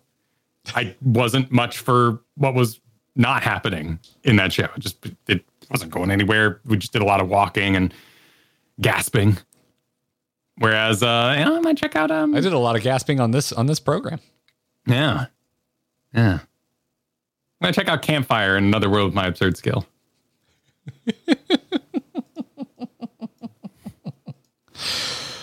Well, I hope you all enjoyed that. Send your recommendations to us. Post it in the members channel of the Discord. And now, just talk about this game. Maybe you've heard of it. Final Fantasy 14.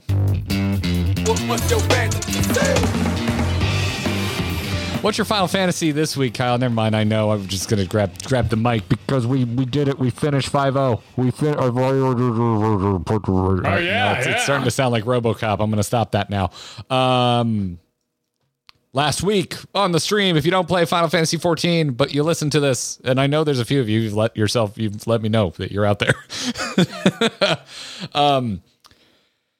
5.0, patch 5.0 is the expansion patch designation for Shadowbringers, which it feels like half, if not more than half, of the general Final Fantasy 14 audience consider their favorite expansion.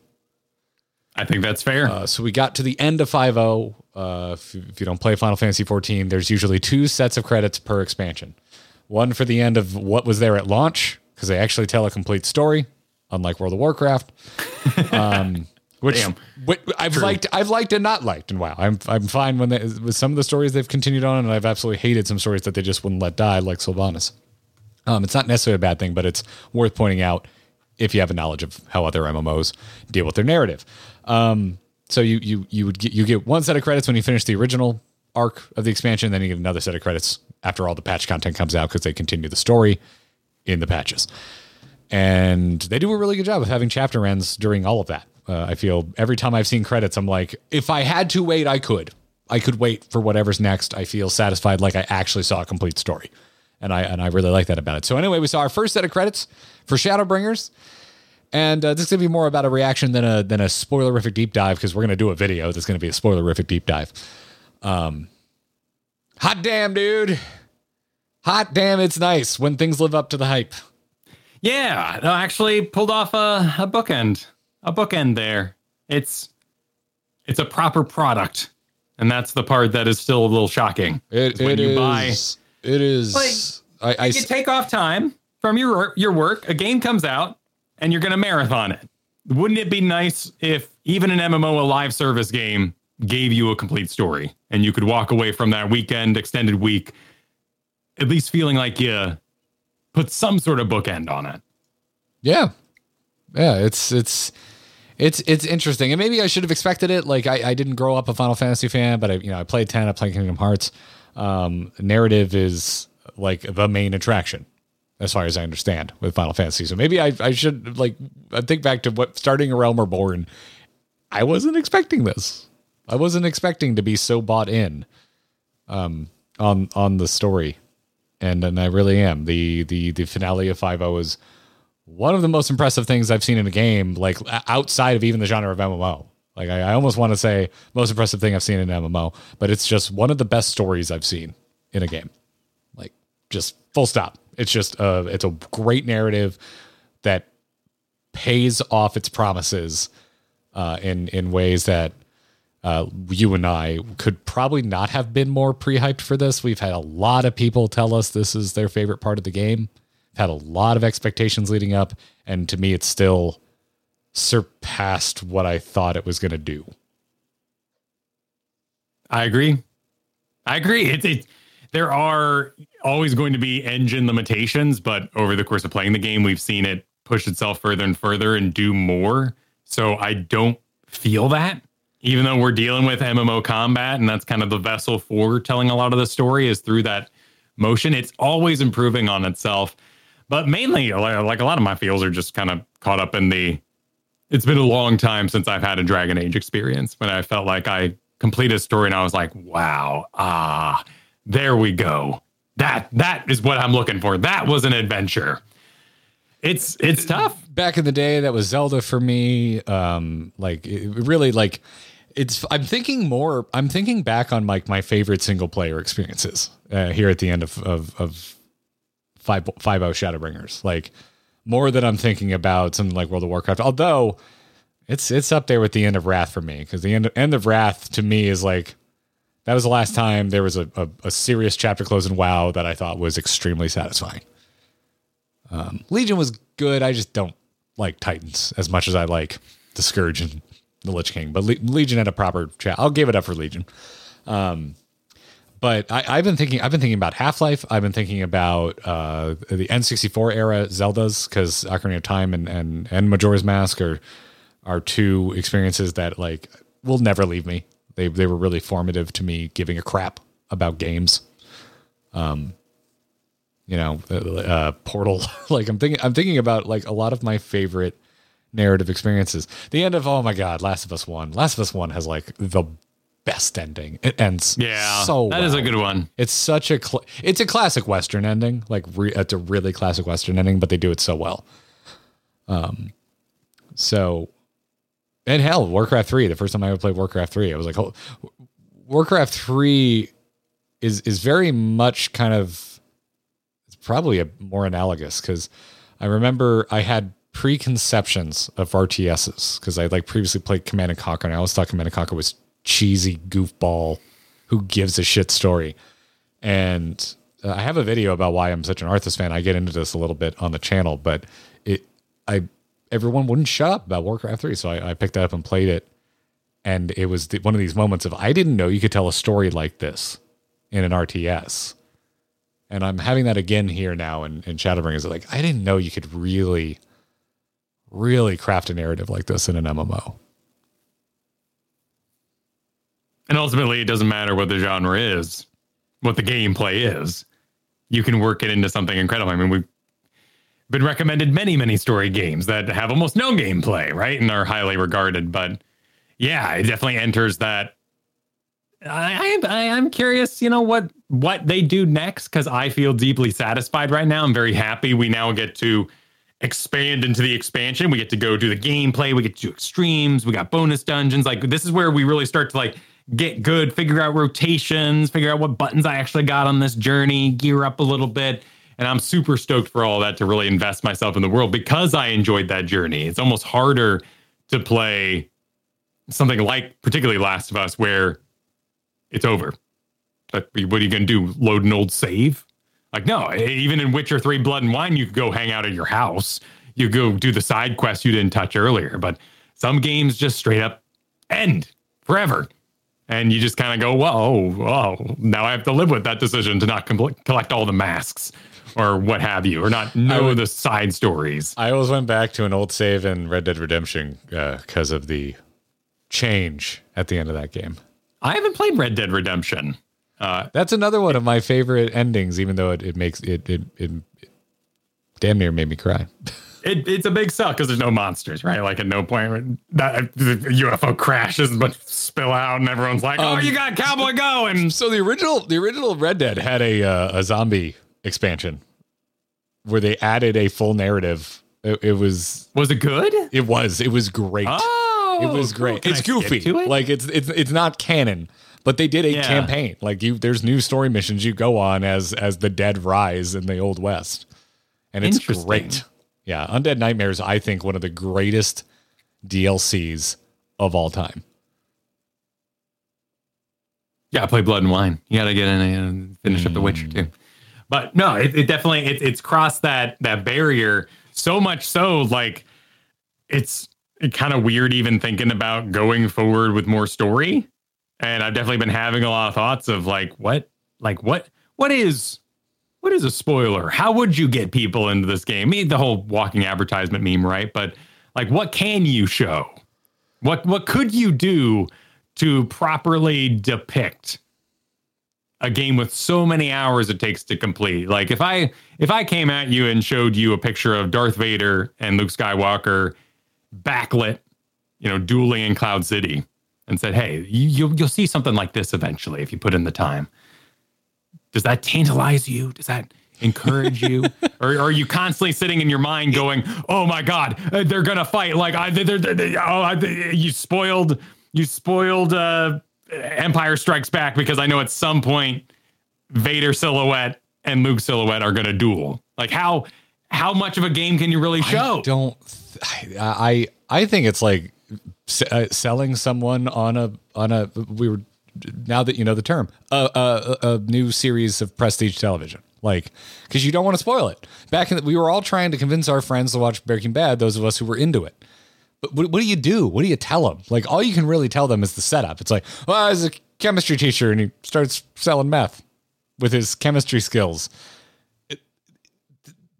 If you're not hooked by that, I don't know what else to tell you other than, to me, it's the greatest television show ever made.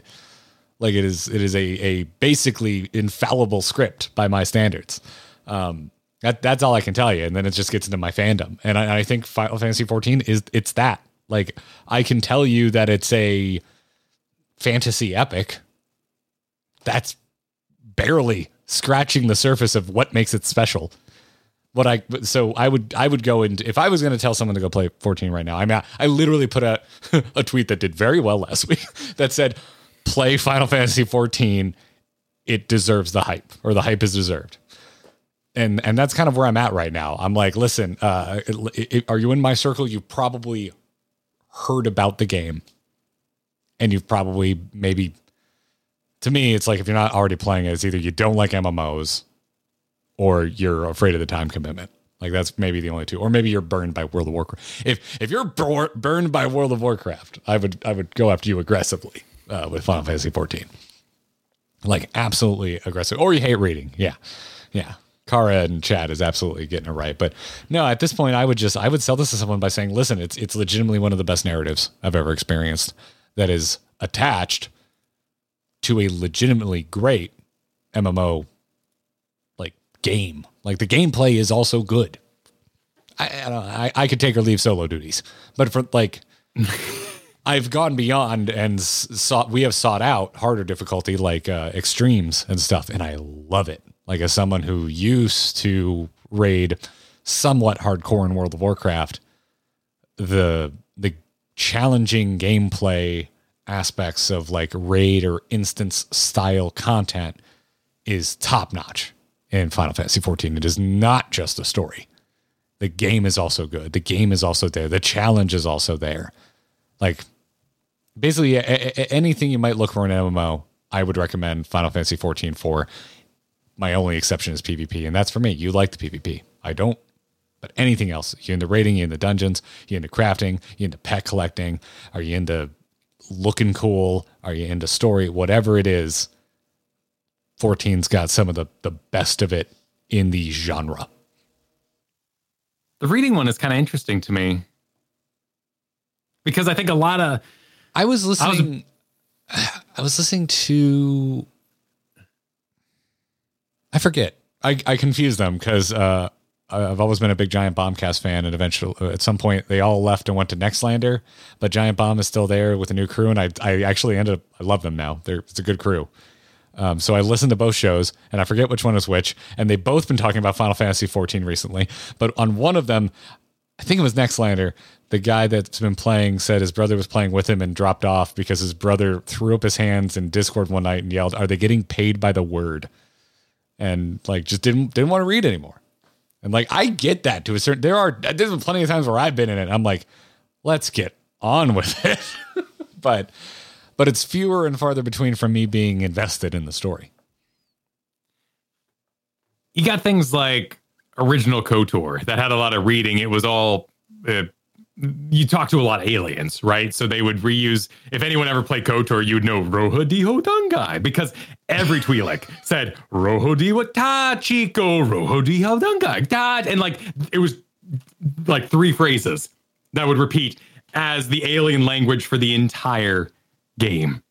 And there was a lot of reading in there. However, you had to keep going. Like, you had to make it off the first planet before you went, oh. And Mass Effect 1 was the exact same way. You had to get through the Citadel part and through the dance club and to the other side of that, and you would go, oh, it opened up. Oh, I'm free now. Oh, I can start enjoying this. And then when you beat it that first time... Sir, the dance club is what sold me on Mass Effect. But the mocap butts going? Yeah, okay. Sure. No, the dialogue. I get to have like a seedy mob meeting. I get to, I mean, Yeah. It was like the first mocap butt motions I had ever seen in my life. It was hypnotizing. I just liked having a creepy meeting with like a crime boss and getting to choose how I respond to such a encounter. I found like all the Citadel stuff intensely boring because I wasn't invested yet. And that would be my biggest like hurdle to get someone to play Final Fantasy right now, is like the game is so massive that how can you, what level of investment can you tell them when it gets good, right? Like where can you say, here's where you would restart the game. Like here's where Shepard runs down the hall and you go, oh, now I kind of care about like all the people talking on the Citadel, and you go back. Like that's how I play a lot of, that's how I do the anime list we just went over. I'm going to skip around. I'm going to go to your final episode and be like, did your animation hold up? Okay. Improve from the first episode. Awesome. Going to go back to the first episode. The Vault. That's pretty deep.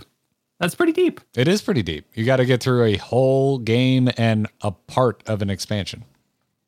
And like skipping to the end of the book, if you didn't read A Realm Reborn, you were probably not going to really enjoy that ending.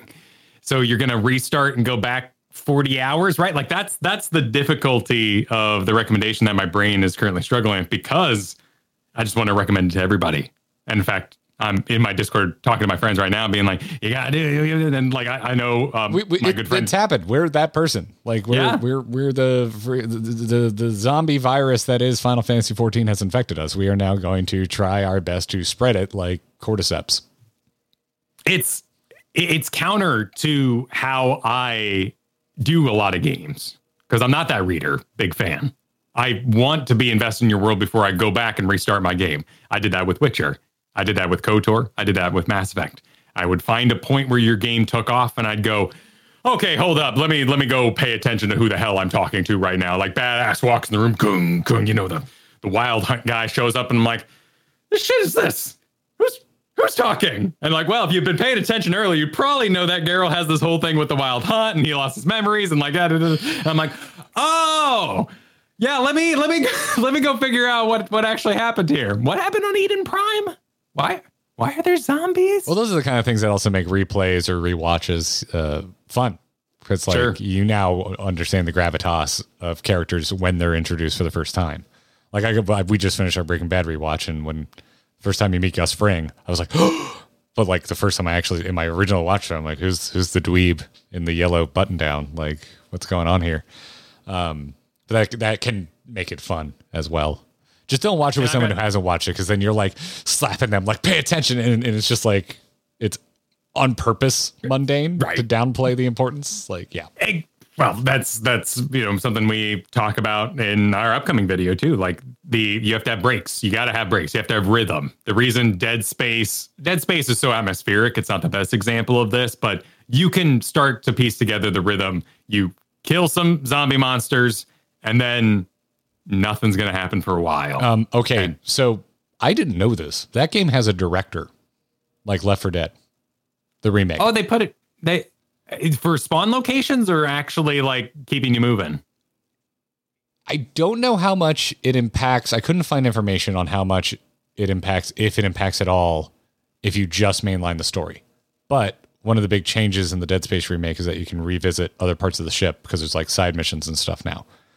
And when you're free exploring, there's a director where it'll just spawn necromorphs to screw with you.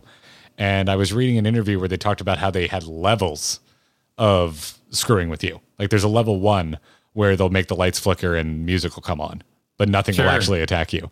And then maybe you go to the next room and then they up at the level 2 and something actually attacks you. And then maybe they bring you back to 0, or maybe they up you again, and now you like really got to fight on your hands. That's good. That's very well done. In the original Dead Space, it got extremely predictable by the end. You'd walk into a dark room, and across the room there was a blinking box at you. And in particular, we always joke that nothing pisses off a necromorph like opening a loot crate. Like nothing could make them madder in the world. That's my box. And they just like come running at you, and you're like, yep, I opened the box. Okay, come on. Line up, everybody. There was ammo in there. Yeah, exactly. Carve them down with your big ripper thing. Like it got extremely predictable and kind of lost its fear. So that's awesome. They took that time to do that. That's great. Yeah.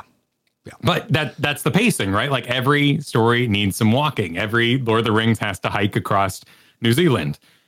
So there's going to be moments of down that are on purpose. Like you can't have action all the time. I think another way you could do is recommend it as someone's next like long form game project. That's probably the best way to have at it. Project. Yeah, like it's not a weekend game. Like you're not, I guess you could really mainline it, but like, I don't know. I've really enjoyed the slow pace we've been going through it. Now, if I was just playing it and not streaming it and not making videos about it, I wouldn't, I could still take my time and it wouldn't take this long. So I don't think your average Joe is going to take as long as we have, but it's still a long experience. It's going to take a while. Right. There'd be less reverence. I'd probably be doing probably a majority like trust duties by now, like with AI companions, just to, I'm using it as a reading relaxation game, take the edge off. I don't want multiplayer. And I'd treat it like a story game in that regard. Yeah. Because that's what I did when I first started the game. I literally played it like a book at night. I would fall asleep in my computer chair right here, somewhere in Titan questing, and no complaints. Like that was great. It's exactly what I wanted. I never really had that. Although Realm Reborn we played off stream, so but I was just sneaking it in like whenever I could. Like I was waiting on a meeting to start, or had a video rendering out. Like I was just kind of going at it whenever I could. Well, you went fast too, like because you were like, all right, I'm going to catch up to Kyle. So you went at an amazing pace. Pretty much, yeah. And I wasn't like super interested, so I was just kind of like go, and then the primal started showing up. And honestly, I wasn't that impressed until I got to Garuda. I was like, ooh, Garuda's freaking cool. And they had the big whirlwind in the sky. Rocks don't do much for me. So like Titan, I was like, I've seen a rock monster. I've seen one rock monster. You've seen them all. Garuda was the first time I was like visually impressed with the game, but while I did start to vibe in Realm Reborn because I just kind of got into my relaxing MMO vibe with it, I still wasn't super hooked by the narrative. I like the ending. It's a good ending. It's a very good ending of Realm Reborn, but I don't think I was like, holy shit, I'm into this until the Vault. The beginning of Heaven's Word started to get me. I was like, oh, this is cool. This is this is an upgrade. I like where this is going. But then I got to the Vault and I was like, this has a story to tell. Well, that's where I really feel the meminess of the play the game and wanted to share it because I know one friend who is in middle Stormblood and one friend who is almost to the Vault. And you're just kind of like, can you go just a little bit, just crest that hill a little bit. Just go just a little bit. And they're like, I don't have time right now. I kind of got lost in the Ruby Sea. I didn't really. And to your friend in Stormblood, I would say, I give you permission to just skip dialogue in the Ruby Sea. Just skip it. And maybe you become invested later on and go back and maybe you read that again in some second playthrough, right? Like that's the more at home experience. I've played all of Stormblood. I wouldn't go back and read Ruby Sea. not until Yatsuyu shows up. Besides that, I think I'd be on your fence, be on your side of the fence as well, but I'd be tricked, right? I would have skipped that and then I would have gone back and been like, oh, that wasn't worth it. Whoops. Like that was a large investment. Instead, like there's going to be low points in any adventure. And I think that wielding that correctly, just like your director for Dead Space, is extremely important. And there are games that don't let up who have been completely lost to the sands of time in that regard because we just don't hold them in high regard. I'm thinking of one. I can't remember the name right now. But not Sands of Time. I do hold that in high regard. Now, the Sands of Time was a well-paced game. I agree. That was a good. I loved him getting more naked as it went. That was a great. Oh, the constant battle damage. It's like John Wick at the end of a John Wick movie. He just looks like shit. He's been through the meat grinder. I love it. Yeah, it tells a story. Arkham, same thing. I try to emulate that a little bit in my glams and how I dress up. Like I like to tell a little story of that. So it definitely was sold correctly to me by John when he said, if you're looking for a Dragon Age, this is the one. This is the one, and you're going to get to live in it when you're done. And there's going to be stops along the road where you'll say, you know what? I don't really want to do story tonight. I don't want to read. Why don't I explore that job I never tried? I cannot believe that it's an MMO that lets us play through the raid content of each expansion and it still be a challenge. relatively easily. We are privileged in that we can like put teams together with very relative ease. But the fact that the game has just like a couple check boxes. Oh, you want to go mid-eye level, so it's relatively close to the difficulty that it was at the time. I know it's not perfect, but it's more than something like WoW lets you do. Like if you want to go see an old raid, you're just gonna stomp it unless it's a time walking raid. Sure, and that's terribly boring to me. Sadly, I have another friend who loves to explore old raid content in WoW, and I've joined him several times. I didn't see any of Warlords of Draenor raids. Or any of what was Throne of the Thunder King? Like that was pretty. That was awesome, and I didn't do it at the time, and someone carried me through after the fact. I'm like, man, I wish I could experience this with a difficulty. Exactly, because it's boring. Like the visuals are great, but without the thunder hitting hard as thunder should, it's too big of a disconnect. It's hard to even appreciate. It's hard to enjoy, and I find that activity boring a lot of the times. Yeah, or sometimes the reverence comes from the difficulty, right? Like I think Naxxramas kind of looks like butt. Like it was made in vanilla World of Warcraft. It doesn't look that great, and they brought it forward to Wrath of the Lich King, but I have a lot of reverence for it because I will never forget learning the Hygen dance. Like ever. Like you say Nax to me and I just think of the Hygen, like just like the shafts of green slime coming up and murdering half the raid and everyone screaming and everyone trying to figure it out. Like, you know, a lot of that comes from difficulty. Like the memories, and it makes something more important. Anyway, it's a good game. You should play it, everybody. You should play Final Fantasy XIV. I don't know if you've heard about it. It has a really good free trial.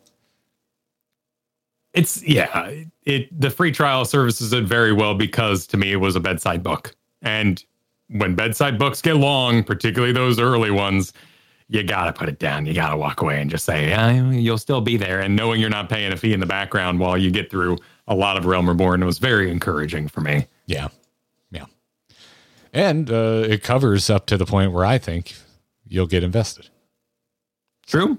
Which might be a bad thing if you don't want to spend money. You could do worse. Like you can definitely go down worse rabbit holes if you're looking to not spend money. That's fair. That's always true, though. So, you know. I'm not going to say any names because, you know, everyone has their favorite game, so I'm not going to say any names. But, you know, you know what I'm talking about, right? You know what I'm talking about. Yeah. Absolutely. You want to take a question or two before we bring it home? Oh, yeah. Hello there. You can write into feedback@startgrindinggear.com, or for supporting us on Patreon, or you're a member of our YouTube membership. We've got Discord channels for you. It's a nice little perk, members only area. We've got a dedicated channel in there for questions. Fire away. And that's exactly what Fifi did today and said, Kyle, I've got a question for you. As a gamer parent, have you found that your time constraints change your approach to what games you play?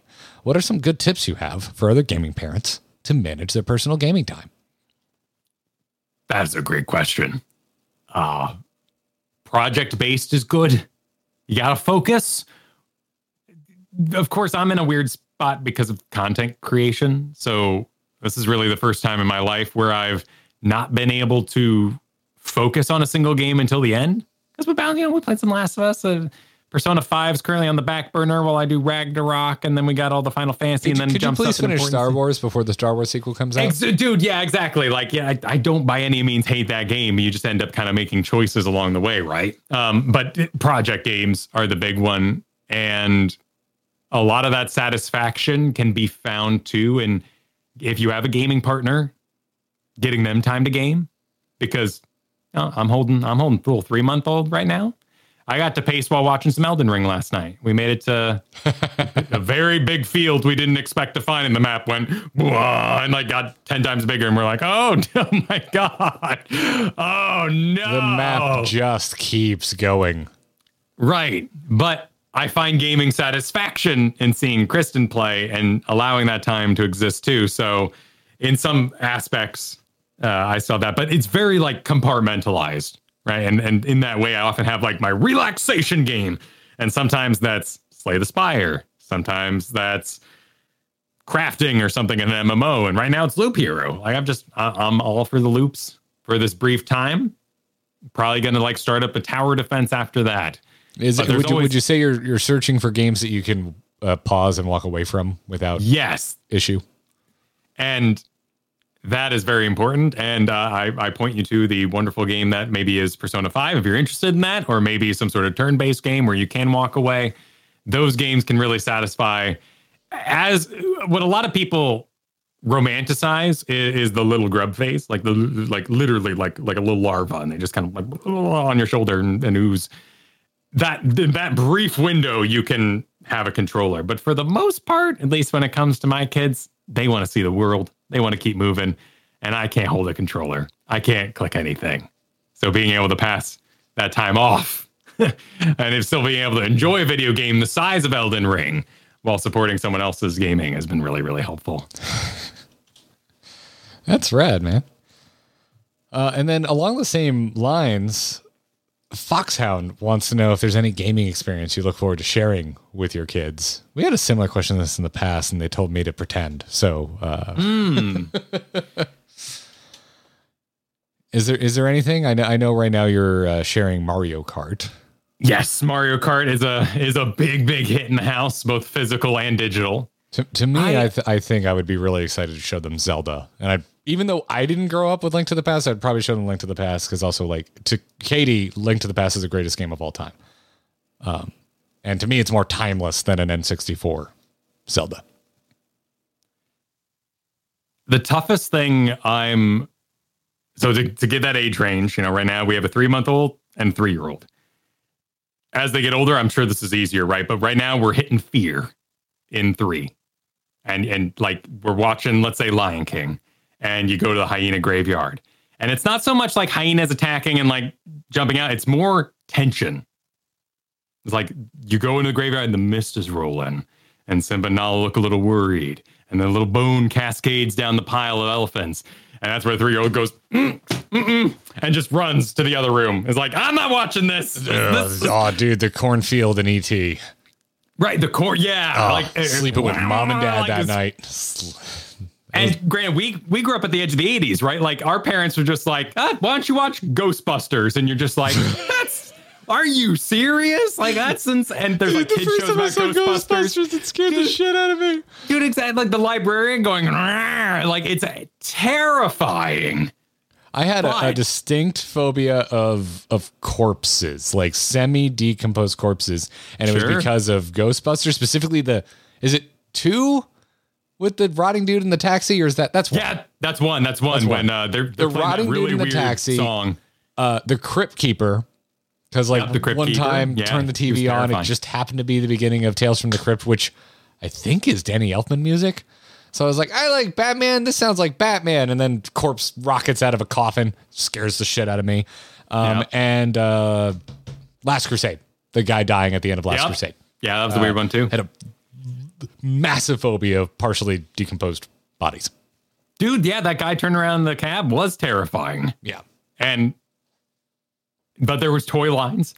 There was a TV show. You wanted to know what it was based off of. Yeah, I got a little bit older, and they had a Tales from the Crypt game show, I think. And I used to watch the shit out of it. Like, I got a little bit older, and I was totally fine. And now I love horror. So, Exactly. So, like, there's that aspect of like, did those horrible 80s experiences make me enjoy monsters more as I got older? Like, was that integral to my experience? I personally believe that horror is a great part of any adventure.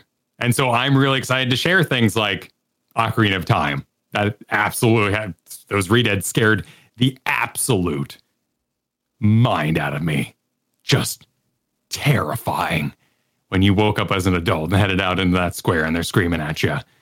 Like that's a no-go. I want to protect those sort of things, but I also believe that fear is part of an adventure 100%.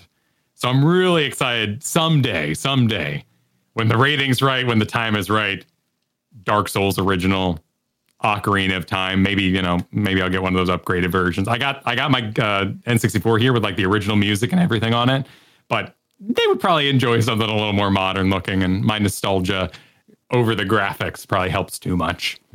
I feel like the most up-to-date thing is the 3DS release, right? I don't think they look that much better.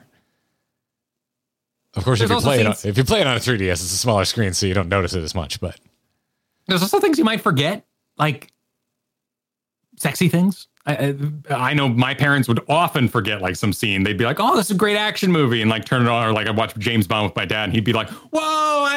When I was watching it, in the theater by myself, I didn't really picture like I would be like, "Oh man, I'd love to see my kid play through The Witcher. What a fabulous game!" I might not want to be like sitting there when they do the horse sex scene. If you haven't played Witcher, that sounds really bad. It's a fake horse. I don't know if that makes it better, but just ride with it. Just ride with it. The horse is dead. That doesn't make it better. The horse is fine. It's a unicorn or something, but it like that is a great game.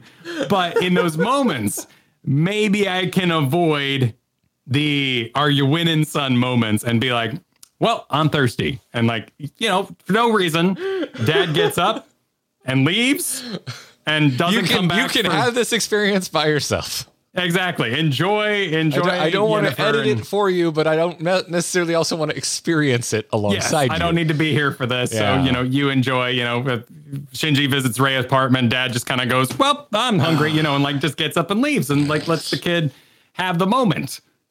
Oh, God. Naked people are going to happen in their lives. So we got to get them ready for it. I have a distinct memory of seeing Titanic in the theater with my mom, and it was the first time I can ever remember my mom not like covering my eyes because there's nudity on screen. I guess because it was like, he's drawing her, it's artistic. Sure. And I remember just sitting there like, this is the most awkward. At that point, up to that point in my life, that was the most awkward experience I ever had. That it was a mundane boob for sure. Like that was not. It was lit very flat. Like it is actually. It is actually fairly artistic. Yeah, it's just a human form. But like for me, like my mom just like completely forgot like Dirty Dancing. Like some of the scenes that happen. Or what's the one where he bump in the name of the movie? No. Sunglasses for Tom Cruise. Is that Dirty Dancing? No, that's Risky Business. Risky Business. Risky Business was the one that like just left her brain that like 90% of this movie is actually about the risky business. And that was probably my most like, and there was a lot like, it was just part of the ratings, bringing up other action movies in the movie there. Like Airplane has a moment where just boobs just run on screen because that's what you did in the 80s, right? Like that was the first time I ever saw that was like our mutual friend Brian, who did the music for the beginning of this podcast, his 16th birthday. We rented it on a lark. None of us had ever seen it. And then that scene popped off. A room full of almost 16 and almost 16-year-old boys cheered. It was the most stupid. It was like a sitcom gag level of expected dunce brain bull. It was wonderful. Absolutely wonderful. I started like a movie club with my friends when we were in like late high school where we did like Hannibal and like a whole bunch of horror movies, a whole bunch of classics. And that was the right way to experience. We did Hellraiser 2, chat's talking about that. Like that's the right way to experience it. I had a buddy I was in a garage band with that was really into Tarantino and sure. Similar style movies. So he's the reason I ever even watched a Tarantino movie for the first time.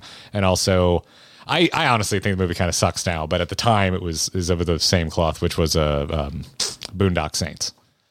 I don't think it holds up. I think it's like trying too hard to be cool now, except for Willem Dafoe. Willem Dafoe is still amazing in Boondock Saints, but to me, it's like the cringy level of trying too hard to be a cool movie. But yeah, it's the same thing. But that's the guy who got me into Tarantino. So my actual answer is Minecraft. I'm actually I really look forward to Minecraft. That is like my agreement, like branch. I'm old man about Roblox. I see Roblox. I know I played BattleNet. I played the worst possible games I had ever played. I did Newgrounds. Like I grew up on the internet. I played a lot of awful games and a lot of awful modes made inside other games. But when I see Roblox, I'm just like, what are you trying to sell my child? This is just no. I can't do it. But Minecraft can be very scary. Like legit, like you're down in your hole you built, and it's like anything that noise happens. Context can be scary. Yeah, Redeads scared the shit out of. I know Redeads scared you. We've talked many times about how Redeads scarred both of us because I don't think I've done it much on this program, but I've teased you before for you were a bit of a what's the word I'm looking for? You were an extremely sensitive child from stories you've told me. It seems like. I was, and I've teased you about that. That there were some things you've told me. I'm like, in what universe is that scary? But one time you brought up Redead, and I think you were expecting me to kind of tease you about it, and I was like, no, dude, Redead scared the shit out of me. Yeah. No, Redeads are terrifying. Of course, you go back now, and it's like they're like 8 pixels. Sure, the faces are still awful, but maybe even more horrifying in the low graphics. But yeah, I was informed often that I was a sensitive child. It was kind of one of the buzzwords of the time, and that's why I kind of find it so interesting. I did love monsters so much in the end. I sort of watched them through my fingers, but if it's a good monster, man, like no matter how scary it gets, like that's worth watching. There's a thin line, I feel like, between intrigue and fear. Like if you're imagination. Yeah. Like how much does this has gotten really, really deep. So I hope people are non-parents are still, but that's like something I'm judging. Like how big is this kid's imagination? Like, do I need to worry about single images? And like, I couldn't sleep at all after seeing Independence Day. Independence Day is not terribly terrifying, but they're in the basement with Data getting strangled and the, talking through him with the president in the fog. That's fair. It's pretty freaking scary. Independence Day started my alien obsession, and then I started watching a lot of abduction shows on Discovery. So terrifying. While Independence Day didn't scare me, the path it set me on scared the shit out of me, because that was right around the time we moved out into the country of Florida, middle of nowhere, actual pitch black at night, can see the stars, and that messed me up. Well, and there are people who can there's people who can just grab their phone, like get in a Twitter argument and be like, tick, tick, tick, tick, tick. My thought is shared. Put down their phone, walk away. I'm not one of those people.